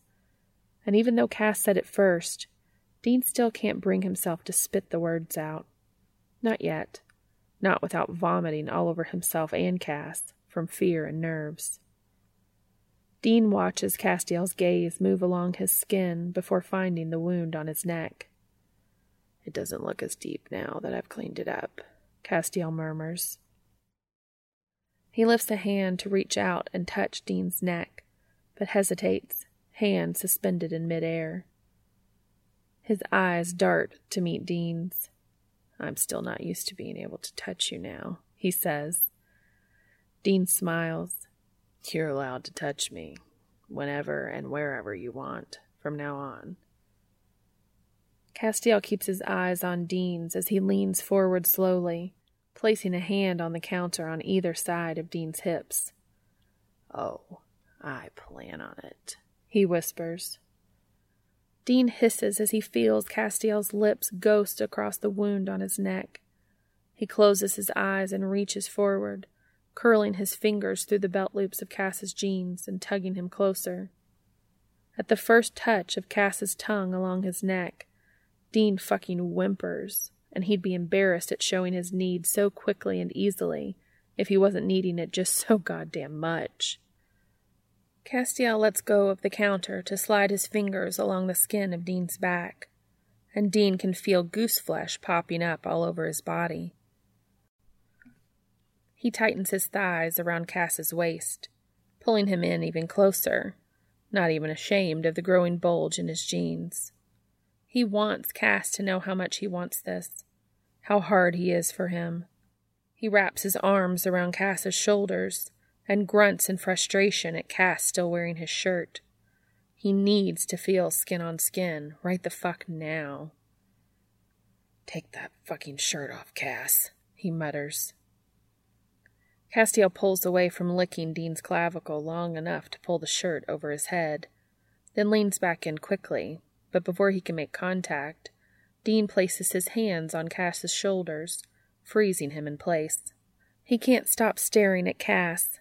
The way his lips are pink and even plumper than normal, his cheeks flushed, his eyelids heavy but doing nothing to mask the desire evident in his eyes. His hair is mussed and sticking out in every direction, and Dean can't resist reaching up to run his fingers through it before getting a good grip and tugging Cass flush against his own body. He tightens his legs around the man, thrusting his erection against Cass's stomach as he looks into his eyes, their lips mere inches apart now. "God, I have needed you for so fucking long, Cass," he whispers. Castiel blinks slowly, tongue peeking out to wet his lips. "You've got me now, for as long as you'll have me," he murmurs. He closes the distance between them, runs his tongue along the seam of Dean's lips, teasing, and Dean opens his mouth with a moan. Dean's grip in Cass's hair tightens as their tongues meet and slide together, wet and hot and perfect. Dean loving the taste of Cass's mouth and wondering if the rest of him will taste the same. He sucks at Cass's tongue before pulling back to bite at his upper lip, something he's wanted to do since the first time he gave Cass a lap dance. Cass fucking growls at that and begins sucking and biting along Dean's jaw. Dean can feel his eyes roll back in his head as Castiel works his way down his throat and to his chest, alternating between licking and biting and sucking. When he pulls a nipple between those sinful lips, Dean bucks his hips and cries out, garnering a chuckle from Cass. "Sensitive nipples, Cass teases as he licks a path over to Dean's other nipple. Dean mutters between groans, "Oh, you have no fucking idea, dude. Oh, sweet fucking Lord." He gasps when Castiel rolls the hard bud between his teeth and clamps his lips around it, looks down to find Cass staring up at him as he suckles. Moaning like the porn star he always suspected he was meant to be, Dean says, voice stuttering, "I suggest you move along, unless you want me to come just from this, okay?" Castiel smirks around the nipple, but he does as Dean suggests and begins to lick a path down Dean's chest to his stomach. He stops for a moment to swirl the tip of his tongue around Dean's navel, and as he does so, Dean can feel fingers sliding along his thigh to the waistband of his jeans. As the fingers curl and uncurl around the top of his jeans, Dean notices that Castiel's hands are shaking. He reaches up to cradle Cass's face and leans forward, whispering against Cass's quick breaths. Hey, you're okay, right? Is this too much?" Dean can't believe the words as they are leaving his mouth, because if Cass actually says, "Yes, it's too much, we need to stop," he wouldn't be surprised if his balls exploded from sheer frustration. He knows he will stop it, and do what he can to make Cass feel better and give him what he needs. But damn, he really hopes that doesn't have to happen. Castiel huffs against his mouth, breath sweet and hot. It is too much, but not enough at the same time, if that makes sense. Dean laughs a deep, throaty laugh that pushes him into Cass, and he takes a moment to suck on Cass's tongue again before answering. I think anything that ends up with us both naked makes perfect sense to me. Castiel laughs silently against his skin. Speaking of which, why don't you take these pants off, since I can't seem to get my fingers to work, he suggests, voice shaky. And that's something Dean doesn't need to hear twice, at least not at a moment like this. He reaches for the button of his jeans, fingers flicking it open and fumbling at his zipper. It takes him 3 tries to get a grip on the tab, because he catches the look on Cass's face, and it makes his mouth go dry and his nerves shoot through the roof, because the dude is fucking focused on his groin, eyes and mouth set with a determined and hungry expression. If Dean didn't know better, he'd think Cass hadn't eaten in months and was staring at a juicy cheeseburger or something. And that thought both concerns him when he imagines Cass eating a face full of his dick, and excites the hell out of him because, yeah, Cass is just that hungry for him, nervous or not. His stupid fingers finally pull the stupid zipper down, and then he hooks them under the waistband to try to pull his jeans down his thighs. It's a clumsy effort, mostly because of the awkward position, and because Dean is so hard it hurts, and he can't concentrate on anything else right now. Castiel lets loose an exasperated breath before grabbing Dean's jeans and yanking the pants down and off his legs himself, which is a fairly impressive feat, considering Dean is still wearing his sneakers. But Cass gets rid of those quickly as well, pulling them and Dean's socks off and throwing them to one corner of the bathroom, leaving Dean wearing only his boxer briefs. Slow hands glide up Dean's thighs and reach for the waistband of his underwear, and Dean lifts himself up so Cass can roll them off. As he does so, he leans forward, nuzzling his nose against Cass's neck and behind his ear. He pulls an earlobe into his mouth, mouthing at the flesh as Cass pulls his boxers down past his knees. Dean's cock is rock hard and thwacks against his stomach as it's freed from the constraints of his underwear, and he can't help but whimper at the feel of the warm air between them caressing his dick. Castiel groans as Dean sucks and nibbles on his earlobe before he pulls away to begin licking along Dean's chest again, and Dean can feel his breath quicken in anticipation. He realizes that he's buck naked here, while Castiel is still wearing his jeans, but before he can form a protest, he feels a tongue along the slit of his dick, and all coherent thought promptly leaves his brain. "Oh, God, Cass, you're gonna kill me tonight, aren't you?" he stutters, as Cass moves his tongue to the juncture of his thigh and hip, ignoring his swollen shaft. Cass chuckles against Dean's hip and looks up at him between eyelashes. "Killing you would negate all the plans I have," he says, biting at the tender skin of Dean's inner thigh. Dean chews his lip, struggling to keep from fisting Cass's hair and pulling that delicious mouth back over to his dick.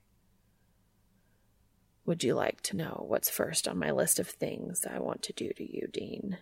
Cass asks, tongue licking circles around Dean's hip bone.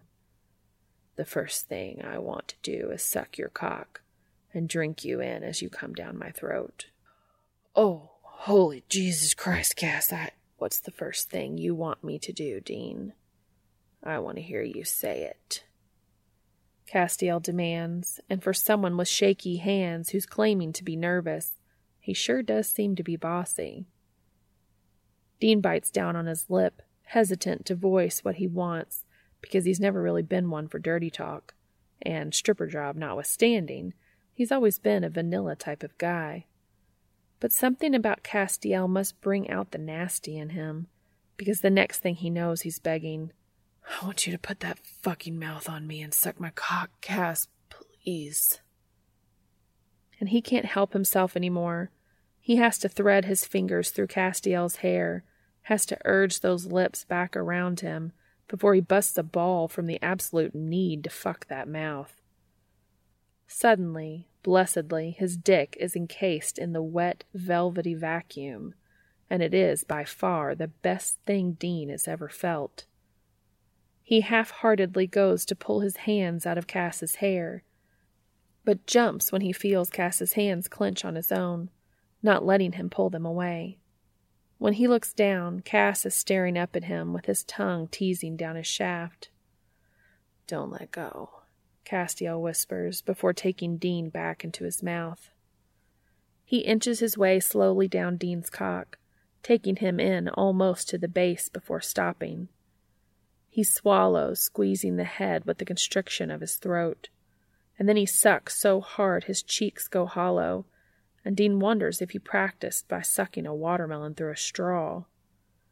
Dean slings his head back, hitting it against the mirror behind him and probably giving himself a concussion, but he doesn't even give a shit, because Cass is swallowing him down like there's no tomorrow, or even no next 5 minutes. Castiel keeps sucking as he pulls back up Dean's shaft, and uses one hand to fondle Dean's balls, while the other hand begins to fist Dean's cock. He looks back up at Dean as he starts to lick and suckle on the crown of Dean's dick, eyes fluttering shut every few seconds as he moans filthily at the slit, acting for all the world as if he's sucking on the tastiest popsicle he's ever had. Dean licks and bites on his lower lip as he watches his dick slide between Cass's lips, and as Cass squeezes the shaft, Dean's hips buck involuntarily, causing Cass to take him in farther. Cass's eyes go wide, and Dean is about to apologize when he pulls his mouth off his dick with an audible pop. "Dean, get down," Cass says, panting, eyes wide. Dean wonders if Cass is pissed, not being able to decipher what he's thinking by the tone of his voice. He jumps down off the counter, his dick bobbing at the movement, as he watches Cass kneel down in front of him. He reaches up to grab Dean's hands, placing them back along his head and into his hair. He looks up at Dean and licks his lips as he whispers, "Fuck my mouth." As Cass takes the head of his dick between his lips, Dean tries to remember if he sold his soul to the devil any time recently, because he has no fucking idea what he must have done to deserve someone as hot as this. But he decides not to look a gift horse in the mouth, so to speak, as he tightens his grip on Castiel's hair and begins to thrust. He moves slowly at first, shallow incursions that have his cock just barely moving in the channel of Castiel's mouth. But when Cass grunts and slides his hands up the back of Dean's thighs, squeezing the globes of Dean's ass and pulling him deeper into his mouth, Dean gets the point. He moves deeper and faster, staring down, mesmerized, as he watches his cock disappear between those full lips. It's messy and wet as Castiel's saliva mixes with Dean's pre-cum, slicking up his lips and drooling down his chin. But Castiel doesn't seem to care. In fact, he moans around Dean's dick, eyes closing shut as he squeezes Dean's ass, finger sliding up and down the crease. Between the vibrations from Castiel moaning and him squeezing and teasing his ass, Dean can feel his balls tightening up. He looks down at Cass, opens his mouth to warn him he's about to come, but the look Cass gives him tells him Cass already knows. One last thrust into Cass's tight mouth, the head of his cock bouncing off the back of Cass's throat, has Dean exploding, fingers gripping Cass's head tightly and holding him in place as he spills himself down his throat. Castiel stares up at him as he drinks him down, swallowing and sucking everything Dean gives him. Dean leans back against the counter as his dick continues to pulse in Cass's mouth, and he strokes Cass's hair gently, watching Cass continue to suck and lick. Once Cass realizes there's nothing left to milk, he pulls off, kneeling back on his heels and smiling up at Dean as he wipes his mouth. You are one dedicated son of a bitch, you know that, Dean says fondly. He pulls Castiel up to stand against him and wraps his arms around the man's waist. As Cass leans in to kiss him, Dean can feel his cock is stiff and straining against his jeans. Dean sucks on his tongue, tasting the salt tang of his own jizz before pulling away and resting his forehead against Castiel's. Cass, I want you to fuck me, he whispers, voice raspy. Castiel groans, rubbing his erection against Dean's hip. Are you sure? Dean chuckles, kissing his way down Castiel's throat. I think I've wanted to feel you inside me from the first moment I saw you, so yeah, I'm pretty fucking sure. He feels Castiel shudder, his body hard and tight as he wraps his arms around Dean. Let's go to the bedroom, he murmurs, entwining his fingers with Dean's own and leading him out of the bathroom. Once in the bedroom, Dean sits on the edge of the bed and watches as Castiel strips off the rest of his clothes. When he's down to his boxers, Dean holds out a hand, urging Castiel closer so that he can remove them himself. As it's released from the confines of his underwear, Castiel's cock bounces against his stomach, hard and already leaking a droplet of pre-cum. Dean leans forward to swirl his tongue along the crown, mouth watering at the taste of Cass, and possibly even better than the taste of his tongue. Castiel stares down at him, eyes wide and lips parted, as Dean opens his mouth and takes him in. As he begins to suck in earnest, Cass grunts and pulls away. I thought you wanted me to fuck you, he chides. Dean smirks.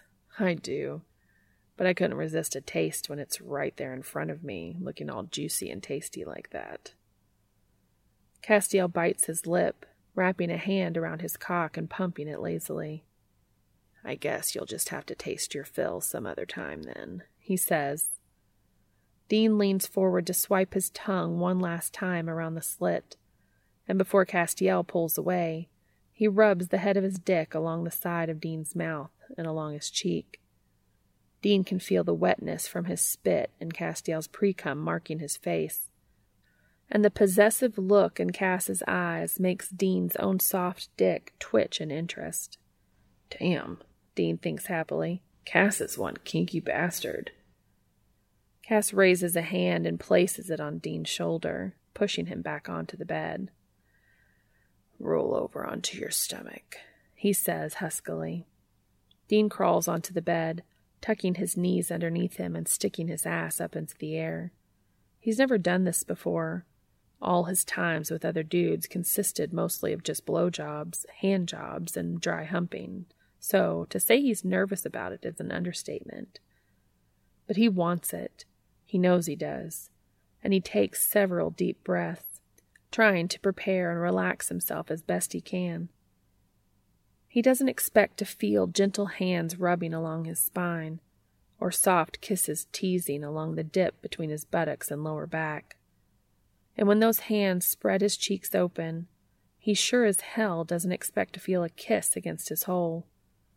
He sucks in a breath at the feel of warm lips teasing his ass, and when a hot, wet tongue probes his rim, he gasps and cries in astonishment. Shh, just relax and enjoy this, Dean, Castiel whispers against his ass cheek, and the second time Cass's tongue licks a path into his hole, Dean goes with it, squeezing his eyes shut and grunting incoherent words. He pretty much loses all sense of reality after that, as Castiel's tongue fucks his ass, licking and sucking him open, leaving him raw and vulnerable and needy in ways he's never even fathomed before. He pushes his ass back against Castiel every time Cass's tongue pulls away, crying out and pleading for Cass not to stop, begging for it like a fucking cat in heat. When Dean feels a finger slide in along Castiel's tongue, he loses the ability to speak. He mouths and bites at the blanket underneath him, clenching the sheets between his fists in a vain attempt to hang on for dear life. There's a moment of emptiness then, and Dean hears a noise, looks over his shoulder to see Castiel opening a bottle of lube, slicking up his fingers, his own eyes stark with what looks like amazement and sheer joy. Dean can't even look at that much naked emotion, and he buries his face back in the bed as 2 fingers press in, followed by a third, and before Dean knows it, he's getting finger-fucked fast and hard. On every third swipe, Cass's fingers curl, and he can just barely touch Dean's prostate, and all Dean can think about is just how amazing it's going to feel when Cass's cock is ramming into him. Then, suddenly, he's empty again, Cass having pulled away. And fuck if Dean doesn't whimper, embarrassing the shit out of himself. But he can hear a condom wrapper being ripped, and he turns his head to watch Cass over his shoulder, almost drooling at what he sees. God damn, Cass is hot. His shoulders are broad, with muscles rippling and corded along his neck and arms. He doesn't have a six-pack, but his stomach is lean and taut all the same. The dude's got hip bones that make Dean want to tattoo a mark there that says "Property of Dean," and he makes a mental note to spend a lot of time on them tomorrow, and the next day, and the next, and then pretty much every day for the foreseeable future. But the star of the show right now is Castiel's cock. It's not as thick as Dean's, but it's long, so long that Dean wonders if it'll punch right through his prostate as Cass is fucking him, and his mouth begins to water at the realization that he's about to find out. The shaft curves just a bit to the left, and the head is red and swollen and gorgeous.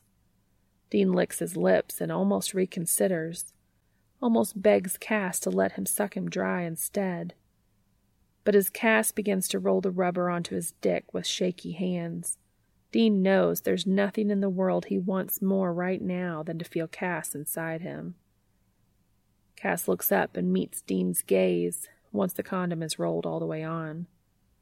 Dean sees a flicker of panic in his eyes before Cass scoots forward on his knees. "Roll over onto your back," Cass says, voice quiet and strained. Dean rolls over and spreads his legs wide to accommodate Cass. He reaches a hand forward, grabs on to Cass's bicep and pulls him down and on top of him. Cass places an arm on either side of Dean's head, threading fingers through Dean's hair as he leans down and places a kiss on his lips. Dean closes his eyes and opens his mouth, licking along Cass's lips until they part. They kiss slowly, tongues twisting lazily along each other, until Cass shifts and his dick slides against the crease of Dean's ass. Dean moans, and the kiss quickly deepens. Cass's grip and Dean's hair tightening as he begins to fuck Dean's mouth with his tongue. "Cass," Dean murmurs, "I need you inside me. Don't make me beg for it, dude." Castiel moans, pulling back to kiss along Dean's jaw. "I don't know how long I'm going to last, Dean. I've wanted this for so long." "I don't care how long you last, just show me. Show me how much you've wanted this. Give it to me, Cass." Dean whimpers as Castiel pulls away, but shuts up when he realizes Cass is just reaching for the lube. He closes his eyes as he listens to the obscene, wet, slick sounds of Cass rubbing lube along his dick. Then Castiel is breathing words across Dean's lips. "Look at me, Dean," he whispers, before placing a chaste kiss on Dean's lips. "I want to see you when I do this. I want you to see me." Dean nods wordlessly, fixes his eyes to piercing blue as Castiel runs his hands along the back of Dean's thighs, pulling Dean's legs up and onto his shoulders. Dean holds his breath, then forces himself to let it go as it occurs to him that it's probably not such a good idea to be this tense when someone's trying to stick their dick in you. His breath hitches when he feels the hard, blunt head of Cass's cock against his entrance. And again he forces himself to regulate his breathing as he feels Cass breach his rim. The pain at first is almost too much, even if Cass worked him open with his fingers. Dean grits his teeth against the burning sensation as Cass inches forward ever so slowly. But he doesn't take his eyes off Cass, and he sees it all in Cass's gaze. Surprise, happiness, pleasure, a wash of emotions that mesmerize Dean. Makes it worth any discomfort he's feeling as Cass spreads him open. It's eked out and careful, and once Castiel is fully sheathed inside Dean, he stops to stare down, panting as he looks on in wonder. Dean can feel the ache start to lessen, can begin to see how this overfull feeling might start eventually feeling more good than bad as he stares back up at Cass. He can't help but smirk as he asks, "How's it feeling for you, Cass?" How anyone can blush when they're balls deep in some guy's ass is a question for the ages, but Castiel manages to do it. He smiles down at Dean as he answers, "I feel like your heat and tightness are going to burn me alive or make me explode, but I don't ever want it to stop." Dean experimentally clenches his ass and is rewarded with a fucking delicious moan from Cass. "Well, I heard a rumor that it's even better if we, start moving," he jokes. Cass stares at him for a second longer before pulling back and nudging in again, as slowly as before, inch by excruciating inch, his eyes closing and a gasp punching out of him as he eases forward. Dean instinctively rocks up to meet him, running his hands down Castiel's back to his butt and pulling him in as deep as he can, as Castiel dips down to bury his face in Dean's neck. "Dean," Castiel whispers against Dean's skin, his breath misting hot there, and Dean feels an overwhelming surge of tenderness that has him cant his head and press his lips to Castiel's temple. "I know," he murmurs. "I know." Castiel groans, low and harsh, pulls his ass up and out again, thrusts his hips back in so hard this time that Dean is convinced his balls left a bruise as they slapped against his ass. The sensation as his ass fits itself around Cass as he drives in makes Dean abruptly dizzy with lust, and he squeezes his eyes shut and throws his head back. "Fuck yeah, just like that, Cass," he groans. "Fuck yeah, just like that, Cass," he groans. Castiel needs no more encouragement. He begins to pump Dean's ass hard and fast, rolling his hips each time he's deep, rubbing Dean's prostate and pulling curses and moans from Dean. The only thing better than Cass's dick ramming his prostate is watching the expressions and hearing the sounds Cass is making. Dean never would have expected Cass to be this forceful and this wild, but now he's finding his rhythm. He's giving Dean the ass reaming of his life. It's a good thing Dean doesn't have plans to have sex with anybody else anytime soon, or ever, because Cass is pretty much ruining him for anybody else at this point. And even though Dean emptied himself down Castiel's throat not too long ago, he can feel his own dick already starting to swell with need again. He raises an arm above his head to grab onto the headboard, as he lowers his other hand to grab onto his dick, stripping himself fast to keep up with Cass. The sounds of Cass's dick sliding in and out of his hole, and Castiel's balls slapping against his ass are so pornographic and hot that they bring Dean really close to coming again embarrassingly fast. He only hopes he can last longer than Cass, given he's already shot his wad once tonight. When he feels Cass pause in fucking him, he opens his eyes to find Cass staring down at his hand, pumping his cock. Cass bats away his hand and wraps his own long fingers around Dean's shaft, resuming his thrusts and stripping Dean's dick at the same time. Dean would find it unfair that the dude can synchronize and do both so well at the same time if he weren't the one who was benefiting from it.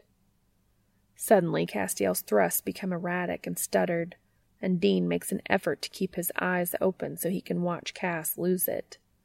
The body above him goes stiff, and Cass sinks himself in hard and deep one last time before crying out. The sensation of the head of Cass's rigid cock butting against his prostate sends Dean over the edge as well, and he feels his ass clench down on Cass's shaft, milking him as his own cum spurts across his chest and stomach. Cass continues to fist at Dean's cock, working him through his orgasm as his own climax rakes through his body. Dean slides his hand back up to Cass's shoulders and neck, pulling him down for a kiss. Their tongues caress each other sleepily, and Dean cradles Cass's head between his hands before letting Cass pull away so that he could slide his softening dick out of Dean's ass and remove the condom. Dean starts looking around the room for tissues or a shirt or something he can wipe his spunk off with, and snorts when Castiel throws some Kleenex his way. "So, what are you doing with a nightstand full of rubbers and lube anyway?" Dean asks, teasing. Cass smirks as he pulls a corner of the bedspread up and motions for Dean to scoot over so he can crawl under the covers. "I was feeling very optimistic before our date last weekend," he admits, pulling the covers up and over them. Dean barks out a laugh. "I hope you were optimistic enough to get the economy sizes," he replies, pulling Castiel against his chest and wrapping his arms around. "This is okay, right?" he asks, suddenly not sure if Cass meant for him to stay the night. Castiel raises his head to look down at Dean, confused.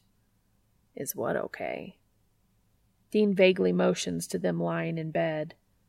"This, me staying here, spending the night. Is this what you want?" Castiel stares at Dean very seriously before leaning forward and placing a kiss on his lips. "Yes, this is what I want. Indefinitely." Dean smiles to himself, staring up at the ceiling. "I can work with that." He listens to Castiel's breathing become slower and more regular as he starts to fall asleep. He continues to stare up at the ceiling, trying to go to sleep himself but not having much luck. It's been a long time since he's tried to sleep in someone else's bed, especially with that someone else curled against him. At one point, Castiel mumbles something incoherent in his sleep and rolls over onto his side, his back to Dean. Dean smiles as he stares at the man's bedhead fondly, and rolls over onto his side, sliding up behind Castiel and wrapping an arm around his waist.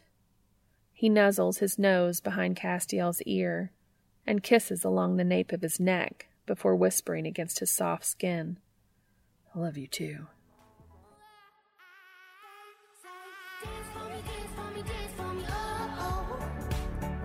I never seen anybody do the things you do before.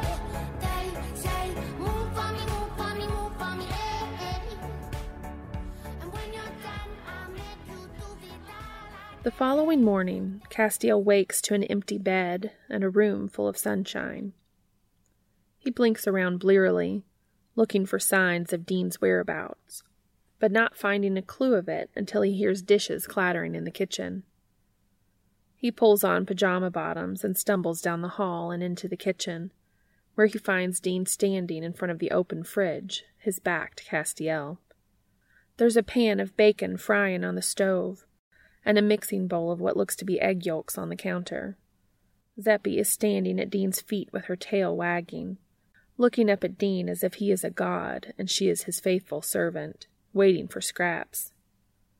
"Good morning, Dean," Cass rasps, his throat apparently sore from last night. Dean jumps and turns around quickly, smiling brightly at Castiel. "Good morning, angel cakes." They stare at each other across the counter awkwardly, Castiel not quite sure how to respond. "Okay, yeah, angel cakes is a big no." "I would say so, yes. Just thought I'd test it out and see how it sounded." Dean continues, smiling bashfully. "So, you hungry?" "'Cause I'm starving, since somebody kind of wrung me dry last night, if you know what I mean." Dean winks lewdly, and Castiel finds he suddenly can't believe Dean is here. He smiles purely by reflex, feels his face turning pink.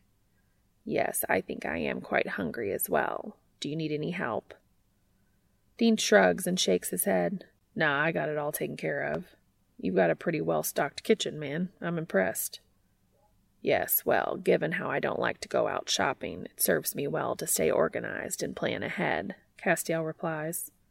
Okay, so I took a shower when I first woke up, but I'm pretty sure I left enough hot water if you want to take one too. I can finish up stuff here and have it all ready when you get out if you want, Dean says, whisking eggs in a bowl. That sounds wonderful, Dean. Thank you, Castiel responds, turning to walk back down the hall and towards the bathroom. Before he can take more than 3 steps, though, he feels an arm wrap around his waist and pull him back, and Dean leans down to kiss the juncture between his neck and shoulder. Don't take too long, Dean murmurs against Castiel's skin, hand sliding down and under the fabric of his pajamas to wrap around his cock.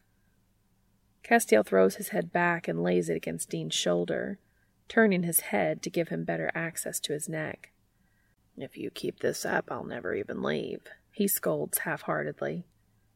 Dean chuckles as he releases him and splays a hand between his shoulder blades, pushing him forward gently. Point taken. Go on, get cleaned up for the food orgy, he teases. Castiel laughs as he walks down the hall.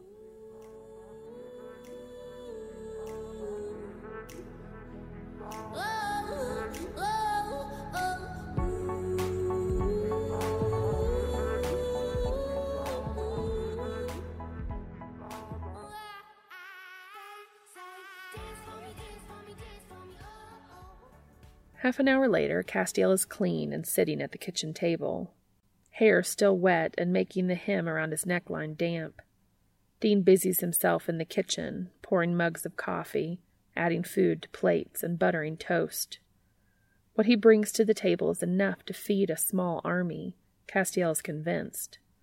Scrambled eggs, bacon, hash browns, pancakes, and toast spill off their plates, and Dean drowns everything on his plate in maple syrup. You want some syrup, too? He asks, offering the bottle to Castiel. Castiel shakes his head. No, I just keep it here for when my brother visits, actually, and I think you're consuming enough for the both of us. Dean snorts and begins to dig into his food. Castiel takes a bite of the hash browns and eggs, and he has to admit Dean is a pretty good cook. He pauses between the bites to take a look around the table and the kitchen counter. Where's the fruit? He asks. Dean's brows knit together in confusion. What fruit? The fruit in the fridge. I've got strawberries, pineapple, melon. They all taste wonderful with what we've got here. Dean raises his eyebrows. You're kidding me, right? You don't eat fruit with a meal like this. It would ruin it. Castiel rolls his eyes at Dean before pushing away from the table and walking into the kitchen. Are you that against eating something healthy that you can't appreciate when something is delicious? Oh, you're just like Sammy, aren't you? You gonna start ribbing me about eating better now, too? If I think you need to take better care of yourself, which I do, then yes, I will start ribbing you. Castiel replies loftily. He grabs a plastic bowl of fruit from the fridge and sits back down at the table, eyeing Dean carefully. Speaking of Sam, we haven't really discussed the book, he broaches quietly. Dean looks at him out of the corner of his eye as he chews. What about it? Castiel leans back in his chair. Well, for one thing, are you okay with me continuing to write it? I will, of course, still want you to give the final approval on it before I allow it to be published. Dean sets his fork down on his plate as he finishes chewing. Cass, I trust you, okay? I trust you not to write stuff about me that I don't want made public. He shrugs. I never stopped trusting you. I was just stupid and freaked out and scared before, is all. Castiel stares at him, a small smile playing across his lips. I appreciate that, Dean, but I still want you to read it before I send it to Pam, for my own peace of mind, and also because your opinion of it is important to me. Dean stares back at him, eyes wide. Yeah, okay, I will, he says, rubbing the back of his neck as a red tinge creeps up along his face. And there's also the question of the proceeds of the book for Sam, Castiel states. Dean shakes his head vehemently. No, that's not going to happen. Dean, No, Cass, I can't let you do that. It's not right. Sam is my responsibility. And all I'm saying is that I want to help you with that responsibility. I care about Sam, and I care about you, and I want to help you both. It's not your place, Cass. Dean snaps, scooting his chair back from the table with a screech of legs against the hardwood floor.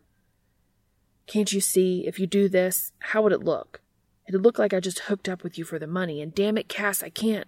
Dean, that is the most ridiculous thing I have ever heard, Castiel spits out, angry in spite of his determination to explain this rationally to Dean.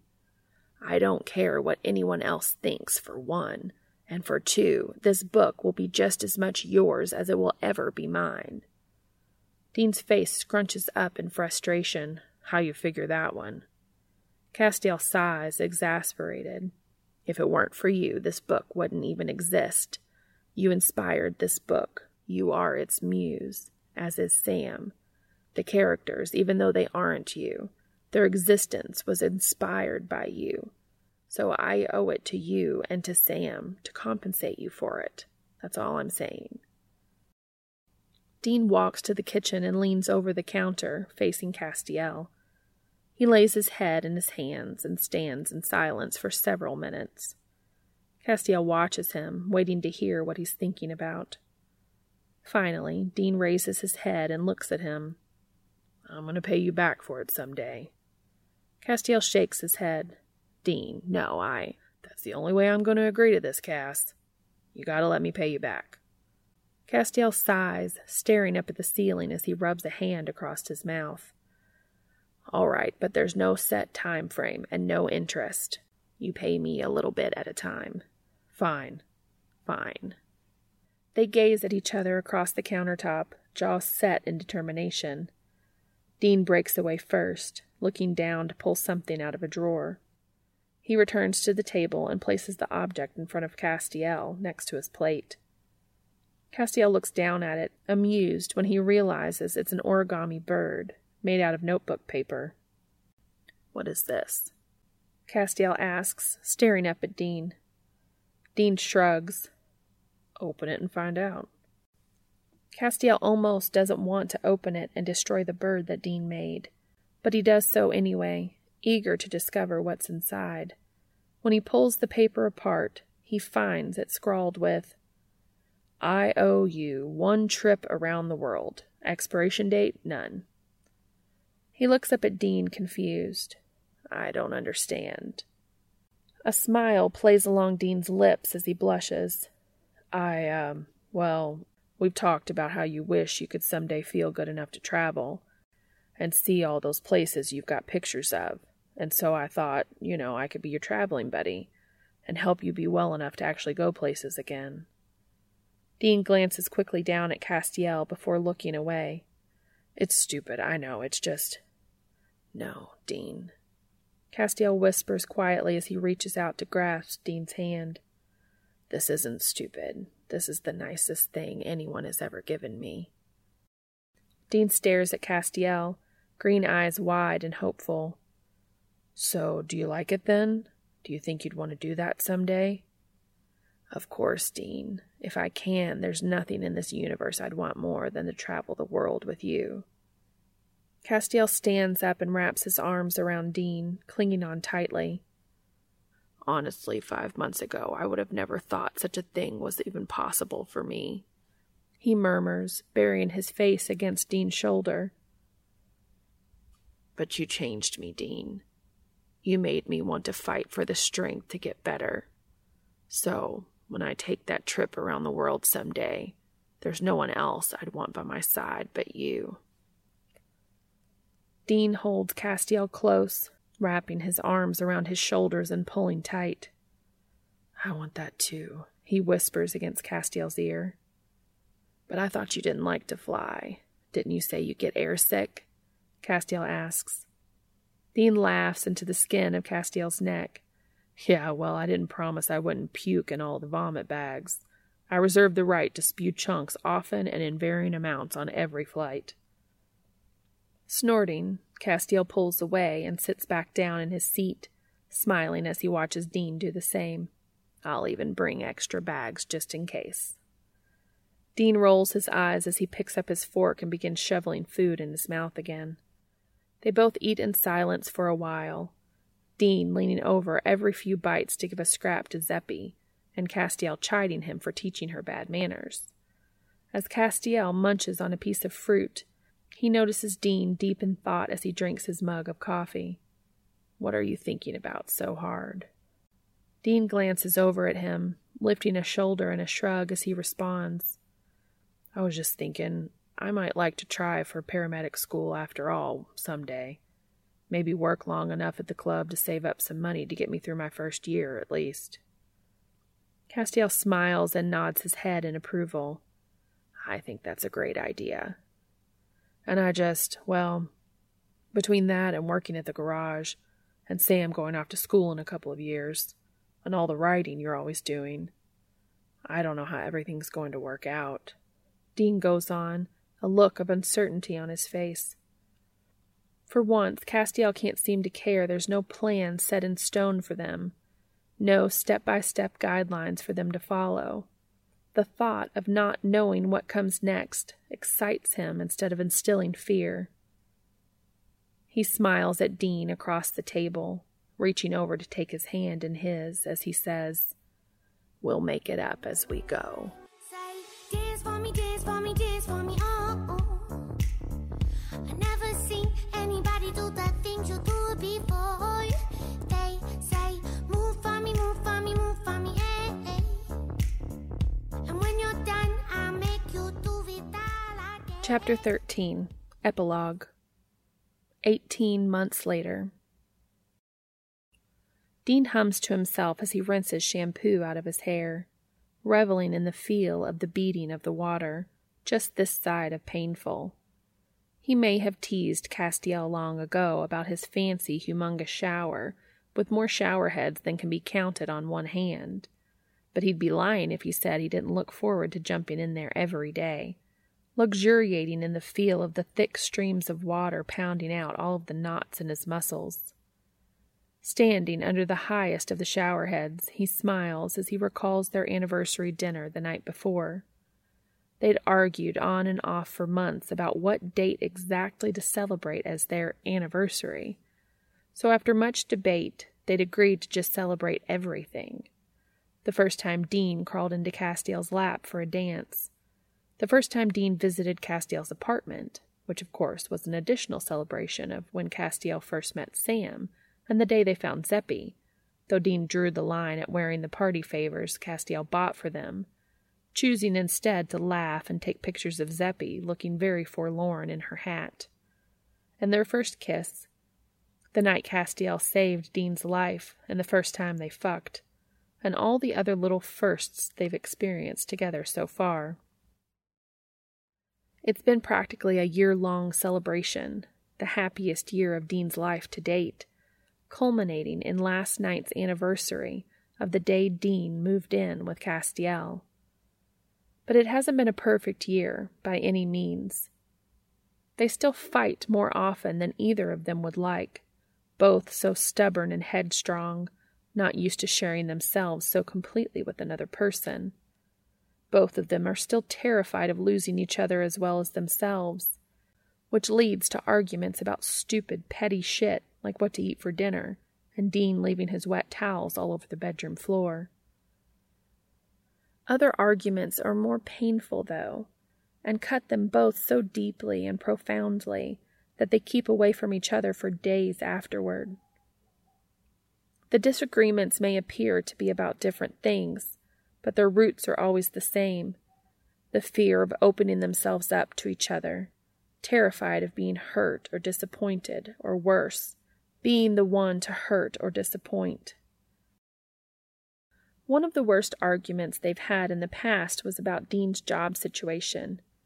Castiel had nagged Dean for weeks and months after he'd moved into the apartment about quitting all of his jobs but the one at the garage. Dean hated the thought of giving up that extra income, even though he was saving a shitload of money already by moving in with Castiel. He'd forced Cass to let him help pay the monthly bills, but he still couldn't shake the feeling that he was just Castiel's kept boy.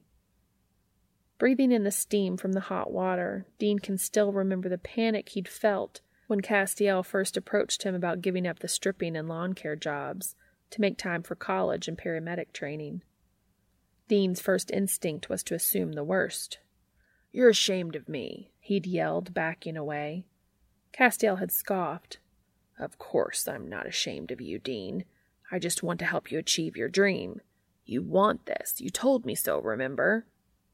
"Don't you fucking tell me what I want," Dean had retorted bitterly. "You don't know me. And don't try to tell me what to do either. This is none of your business." Idiot that he is, he'd stormed out, feeling cornered and pressured, and terrified that Castiel was right, that now really was the moment he'd always dreamed of, the right time to finally go and try to be the person he always wanted to be. After a week of sulking and freaking the fuck out, all while Castiel silently watched him and rolled his eyes, Dean had turned in his notice at both jobs. A month later, he was enrolled for the next term at the local community college. It had taken even longer to wipe the self-satisfied smirk off of Castiel's face, but it sure as hell was fun in the doing. Dean grimaces as he recalls another particularly nasty fight about 6 months ago. The money had started rolling in on the book Castiel had written in honor of Dean, and he'd asked Dean once again if he'd just accept the money without insisting on paying it back. Dean, frustrated that Castiel just would not let this go, had snapped. "Cass, give it the fuck up, okay? Sam is my family. He's my responsibility, not yours." Dean had thrown the book he was reading across the room in aggravation, before sparing a glance at Castiel, and the look on Cass's face would haunt him for many months. Eyes wide and glassy and face drained of all color, Castiel had whispered, "My mistake. I thought you and Sam were my family now." That moment, more than anything, is what made Dean realize that Castiel sees him not just as a boyfriend or partner or what the fuck ever. For Castiel, Dean and Sam are the family he had always longed for but never thought he could have. Dean spent many weeks after that doing what he could to make it up to Castiel, as well as trying his best to show him that he is their family. It took a while, but Castiel finally seemed to start to trust Dean again, and Dean swore to himself that he would do his damnedest to never fuck things up that badly again. With his own issues warring against him, it hadn't been easy for Dean to open up and let someone else in his close circle of family. But after everything that Castiel has done and continues to do for Dean and for his brother, he owes it to the man to give him his trust and his love as freely as he can. But as they discovered just a couple of months ago, turns out the money for Sam's college was a non-issue. He got word from Stanford that he was being offered a full scholarship, alongside his too-smart-for-her-own-good girlfriend, Jess. The celebratory dinner over Sam's news was the happiest moment of Dean's life, sitting between his nerdy gigantor brother and his nerdy hot-ass boyfriend. The night-long permagrin on his face left his cheeks aching for days. Dean braces his hands along one wall of the shower as he allows the beating water to massage his back. He can smell the tantalizing scent of cooking bacon wafting through the air vents, and wonders why Castiel is cooking bacon when he hates something so heavy early in the mornings. Fruit for breakfast is one thing that Dean had conceded on, mostly because he grudgingly admits that he does actually feel better when he eats something fresh instead of laden with grease and fat first thing in the morning. Doesn't mean he still doesn't miss an artery-clogging breakfast every now and then, and his mouth waters at the smell of sizzling bacon. As he rushes to shave his stubble so he can feast on food and Cass, he recalls how the past year and a half has definitely had more ups than downs, filled with many firsts for the both of them. He chuckles, hissing as he nicks his chin with the razor, thinking about their first vacation together. In retrospect, they both had been way too optimistic in their abilities to navigate public places and to allow a metal cylinder with wings to hurtle Dean through the air. Between Castiel locking himself in the tiny airplane bathroom to get away from all the humanity, and Dean hyperventilating and vomiting everything he'd eaten in the previous 6 months, it's a wonder that the airline didn't banish them from flying with it indefinitely. They'd opted to rent a car and drive back from the Grand Canyon instead of flying, and their trek home was much more relaxing and vomit-free, thank God. Their second vacation had been pretty much heaven on wheels, the Impala's wheels to be exact. Dean had finally relented and allowed Bobby to help him restore the Impala to all her previous glory. What with finding and ordering the parts, and carving out the time here and there between paying work at the garage, it had taken several months to complete. But once she was finally done, Dean couldn't wait to take her out on the open road with Castiel sitting by his side. It had been difficult to face the emotions wrapped up in what the Impala represented to Dean. A lost childhood, loss of their father long before his death, memories of security and happiness it had taken Dean almost 20 years to find again. But in the end, it was all worth it. Dean will never forget the feeling of getting his baby out on the highway. Windows rolled down and Zeppelin blaring from the tape deck, the rising sun behind them, and nothing but a long stretch of asphalt before them. He had reached across the seat, slid his hand up Castiel's knee and along his thigh, and let it rest there, a promise for later.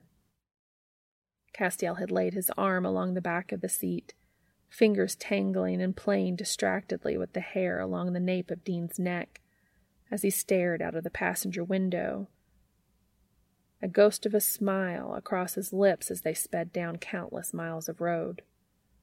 They'd rented a cabin in the remotest part of the Rockies they could find, and whiled away the hours with Dean teaching Cass how to fish, as well as with hiking, skinny dipping, and fucking so much and so enthusiastically that they were both sore for weeks.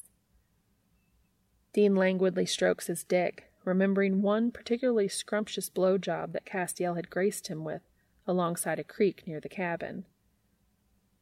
Cass had taken to walking around naked surprisingly fast. Dean had mused, "Hey Cass, do you believe in past lives? I bet you were a hippie in a past life, since you love walking around naked so much." "I bet you were an asshole in a previous life, since you love being one so often," Cass had retorted. The wrestling match and sex after that particular insult made Dean grateful Cass has such a smart-ass sense of humor. The vacation had done wonders for the both of them. It had given Castiel the opportunity to see that he could not only function in an uncontrolled environment without routines or plans or schedules, but flourish. And for Dean, well, it showed him that not only did he deserve to find happiness and hold on to it, but that he already was happy, and every bit of the happiness he had, he deserved. He struggled so hard for so long to keep his head above water, not knowing what he was holding on for or why he even bothered. But now he knows. He was holding on so he could find his way here, into the arms of a sexy as fuck weirdo with stupid blue eyes and a heart bigger than the world around him. Dean rinses the shaving cream off his face and turns the water off.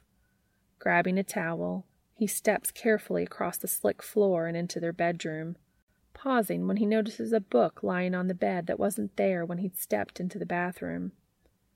The cover of the book shows a painting in dark colors of a hand bursting through the dirt of a freshly made grave, and the title across the top reads, "Lazarus Rising."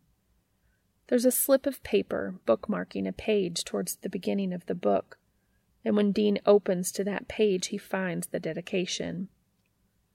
"For Dean, my favorite human. He gave me breath, repaired my wings, and taught me to fly." Dean allows his fingers to trace a path along the words, whisper soft. He squeezes his eyes shut, trying in vain to hold back the tears. "If Sammy could see me now, he would so be laughing it up. he thinks. Leave it to Dean to fall in love with the one person in all the world besides Sam who could make him cry with just a few simple words. He places the book on his nightstand and shuffles his way out of the bedroom and down the hall. The smell of bacon and scrambled eggs lures him toward the kitchen, where he finds Zeppy watching attentively as Castiel, shirtless and wearing loose pajama bottoms that are barely hanging onto the smooth swell of his ass, stirs a bowl of pancake batter, head bobbing to the beat of a Zeppelin song playing on Dean's stereo in the den. Castiel's back is turned towards Dean, giving Dean the perfect opportunity to sneak up behind him and wrap long arms around the man's waist. Cass stills when he feels Dean slide against him, leaning his head back against Dean's shoulder as Dean nuzzles behind his ear. Dean slides a hand up Castiel's chest, idly playing with a nipple, as the other hand wraps around his hip, fingers slipping just under the waistband of his pajamas and teasing at the trail of hair leading to his cock. "What's with the fancy breakfast?" Dean teases, breath wet against the curve of Castiel's ear. Castiel lets loose a shaky sigh. "It's our anniversary breakfast," he replies, voice hoarse.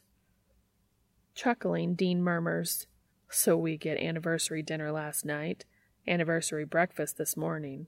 What's next? Anniversary snacks? Anniversary cocktails?" He rubs his half-hard dick along the crease of Castiel's ass at the word cock, garnering a soft laugh from Cass. "I figure a week-long celebration is in order for the anniversary of when you finally stopped freaking the fuck out and moved in with me, yes." Castiel retorts, clever hand sneaking back and squeezing Dean's ass, pulling him closer. "Ha ha, you think you're so funny, don't you?" Dean whispers, licking his way from Castiel's ear to the back of his neck, biting at the knob at the top of his spine. Castiel shudders against him, moaning as Dean's fingers dive further under his pajamas, wrapping loosely around the base of his shaft. "I think I'm adorable," Castiel says matter-of-factly. Dean can't help a bark of laughter at that unexpected response, retrieving his hand and tugging Castiel around to face him. "Okay, I'll give you that. You really are fucking adorable," he grins, leaning forward to cover Castiel's mouth with his own. Before the kiss can become too distracting, Dean pulls away, leaning his brow against Castiel's and staring at him. He'll never get over how much Castiel likes to just look at him, nor the intensity with which he does it. But he'd be lying if he said he wasn't addicted to it, and didn't love to give as good as he gets. Castiel's fingers slide through Dean's wet hair, massaging his scalp. They stand there, foreheads pressed together, exchanging breath and staring into each other's eyes for what feels like days, before Dean whispers, "We're not just celebrating my move-in, though, are we? I think we should celebrate your next Angel Warriors book finally getting printed." Castiel blushes slightly and smiles. "You saw it." Dean leans forward to press a chaste kiss on Castiel's lips before answering. "I did. That cover is creepy and badass, man." Nodding slightly, Castiel agrees. "I'm really pleased with how it turned out. Should be sufficient to make new readers curious enough to buy it, I hope." Dean brings a hand up along Castiel's side, fingers tracing softly around the delicate, sensitive skin, eliciting goosebumps along the way. "I saw the dedication, too." Castiel's eyes go wide, tongue peeking out of his mouth to wet his top lip nervously. "What did you think of it?" With a quiet sigh, Dean leans forward, slotting his mouth against Castiel's, marveling, as always, at how the man never hesitates to open up to him, marveling at how this spot, this mouth, this body, this place, and this life are more of a home to him than he ever thought possible, than he ever thought he could be worthy enough to deserve. "I think it's good that I'm your favorite human," he pulls back long enough to whisper against Castiel's lips, "because you're my favorite angel, with a badass right hook." Castiel's huff of laughter is swallowed by Dean's kisses. and all intentions for an anniversary breakfast are forgotten for a while. The end.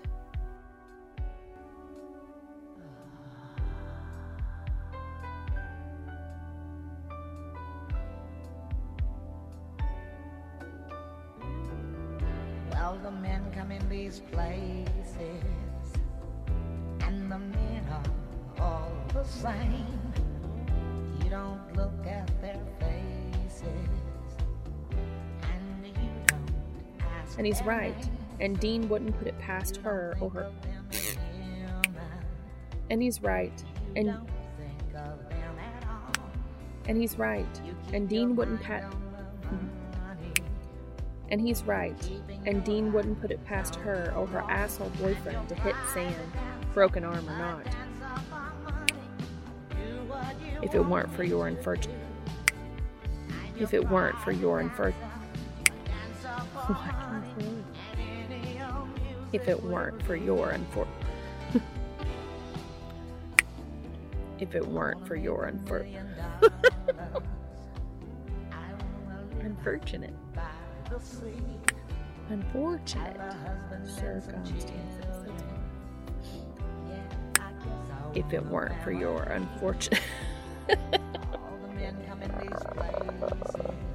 unfortunate circumstances.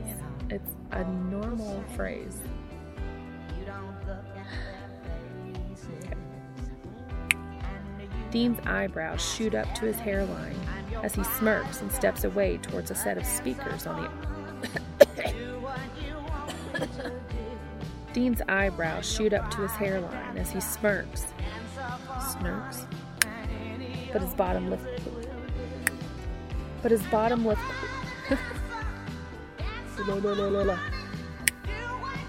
Castiel is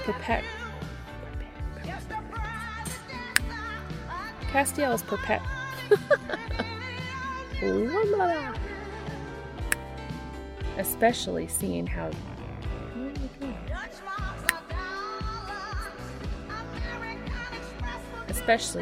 as how this means Sam might not ever get to see the dog anymore. Especially seeing how this means Sam might not get to see.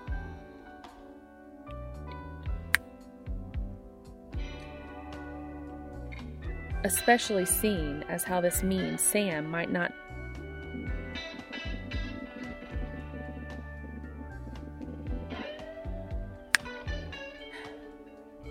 Especially seeing. I can't say it. Especially seeing as how this means Sam might not. Especially seeing as how this means Sam might never get to see the dog. Surprise, surprise, right? Leave it to me to turn everything to shit faster than a cocked-out racehorse. Coked out racehorse. I was wondering what the fuck that was.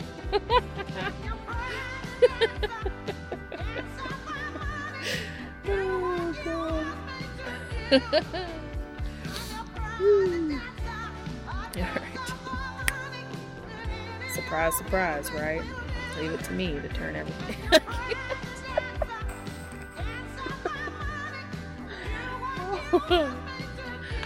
Oh, God.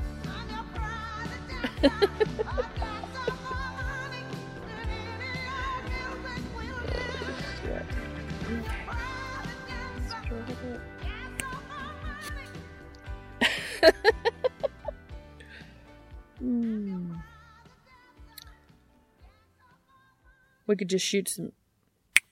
We could shoot some shit. We could shoot some. We could. No. Okay. We could shoot some shit at. We could shoot some shit at that target range, and when Sam and Jeff. Oh, how cute. Ugh. Castiel finally finds the phone at the furthermore. Castiel finally finds the phone at the furthermost... Castiel finally finds the phone at the furthermost... Why can't I say the word? Castiel finally finds the phone at the furthermost...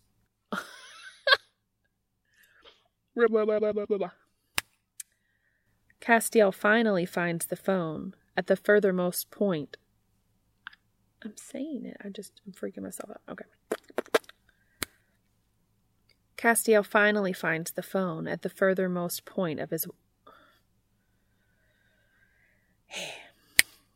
Castiel finally finds the phone at the Now the dog's barking. Okay, but it's not showing up on the waveform. Okay. Name Jizz Crush, name Jizz Crush. Name Jizz Crush, name Jizz Crush, name Jizz Crush. Name Jizz Crush, name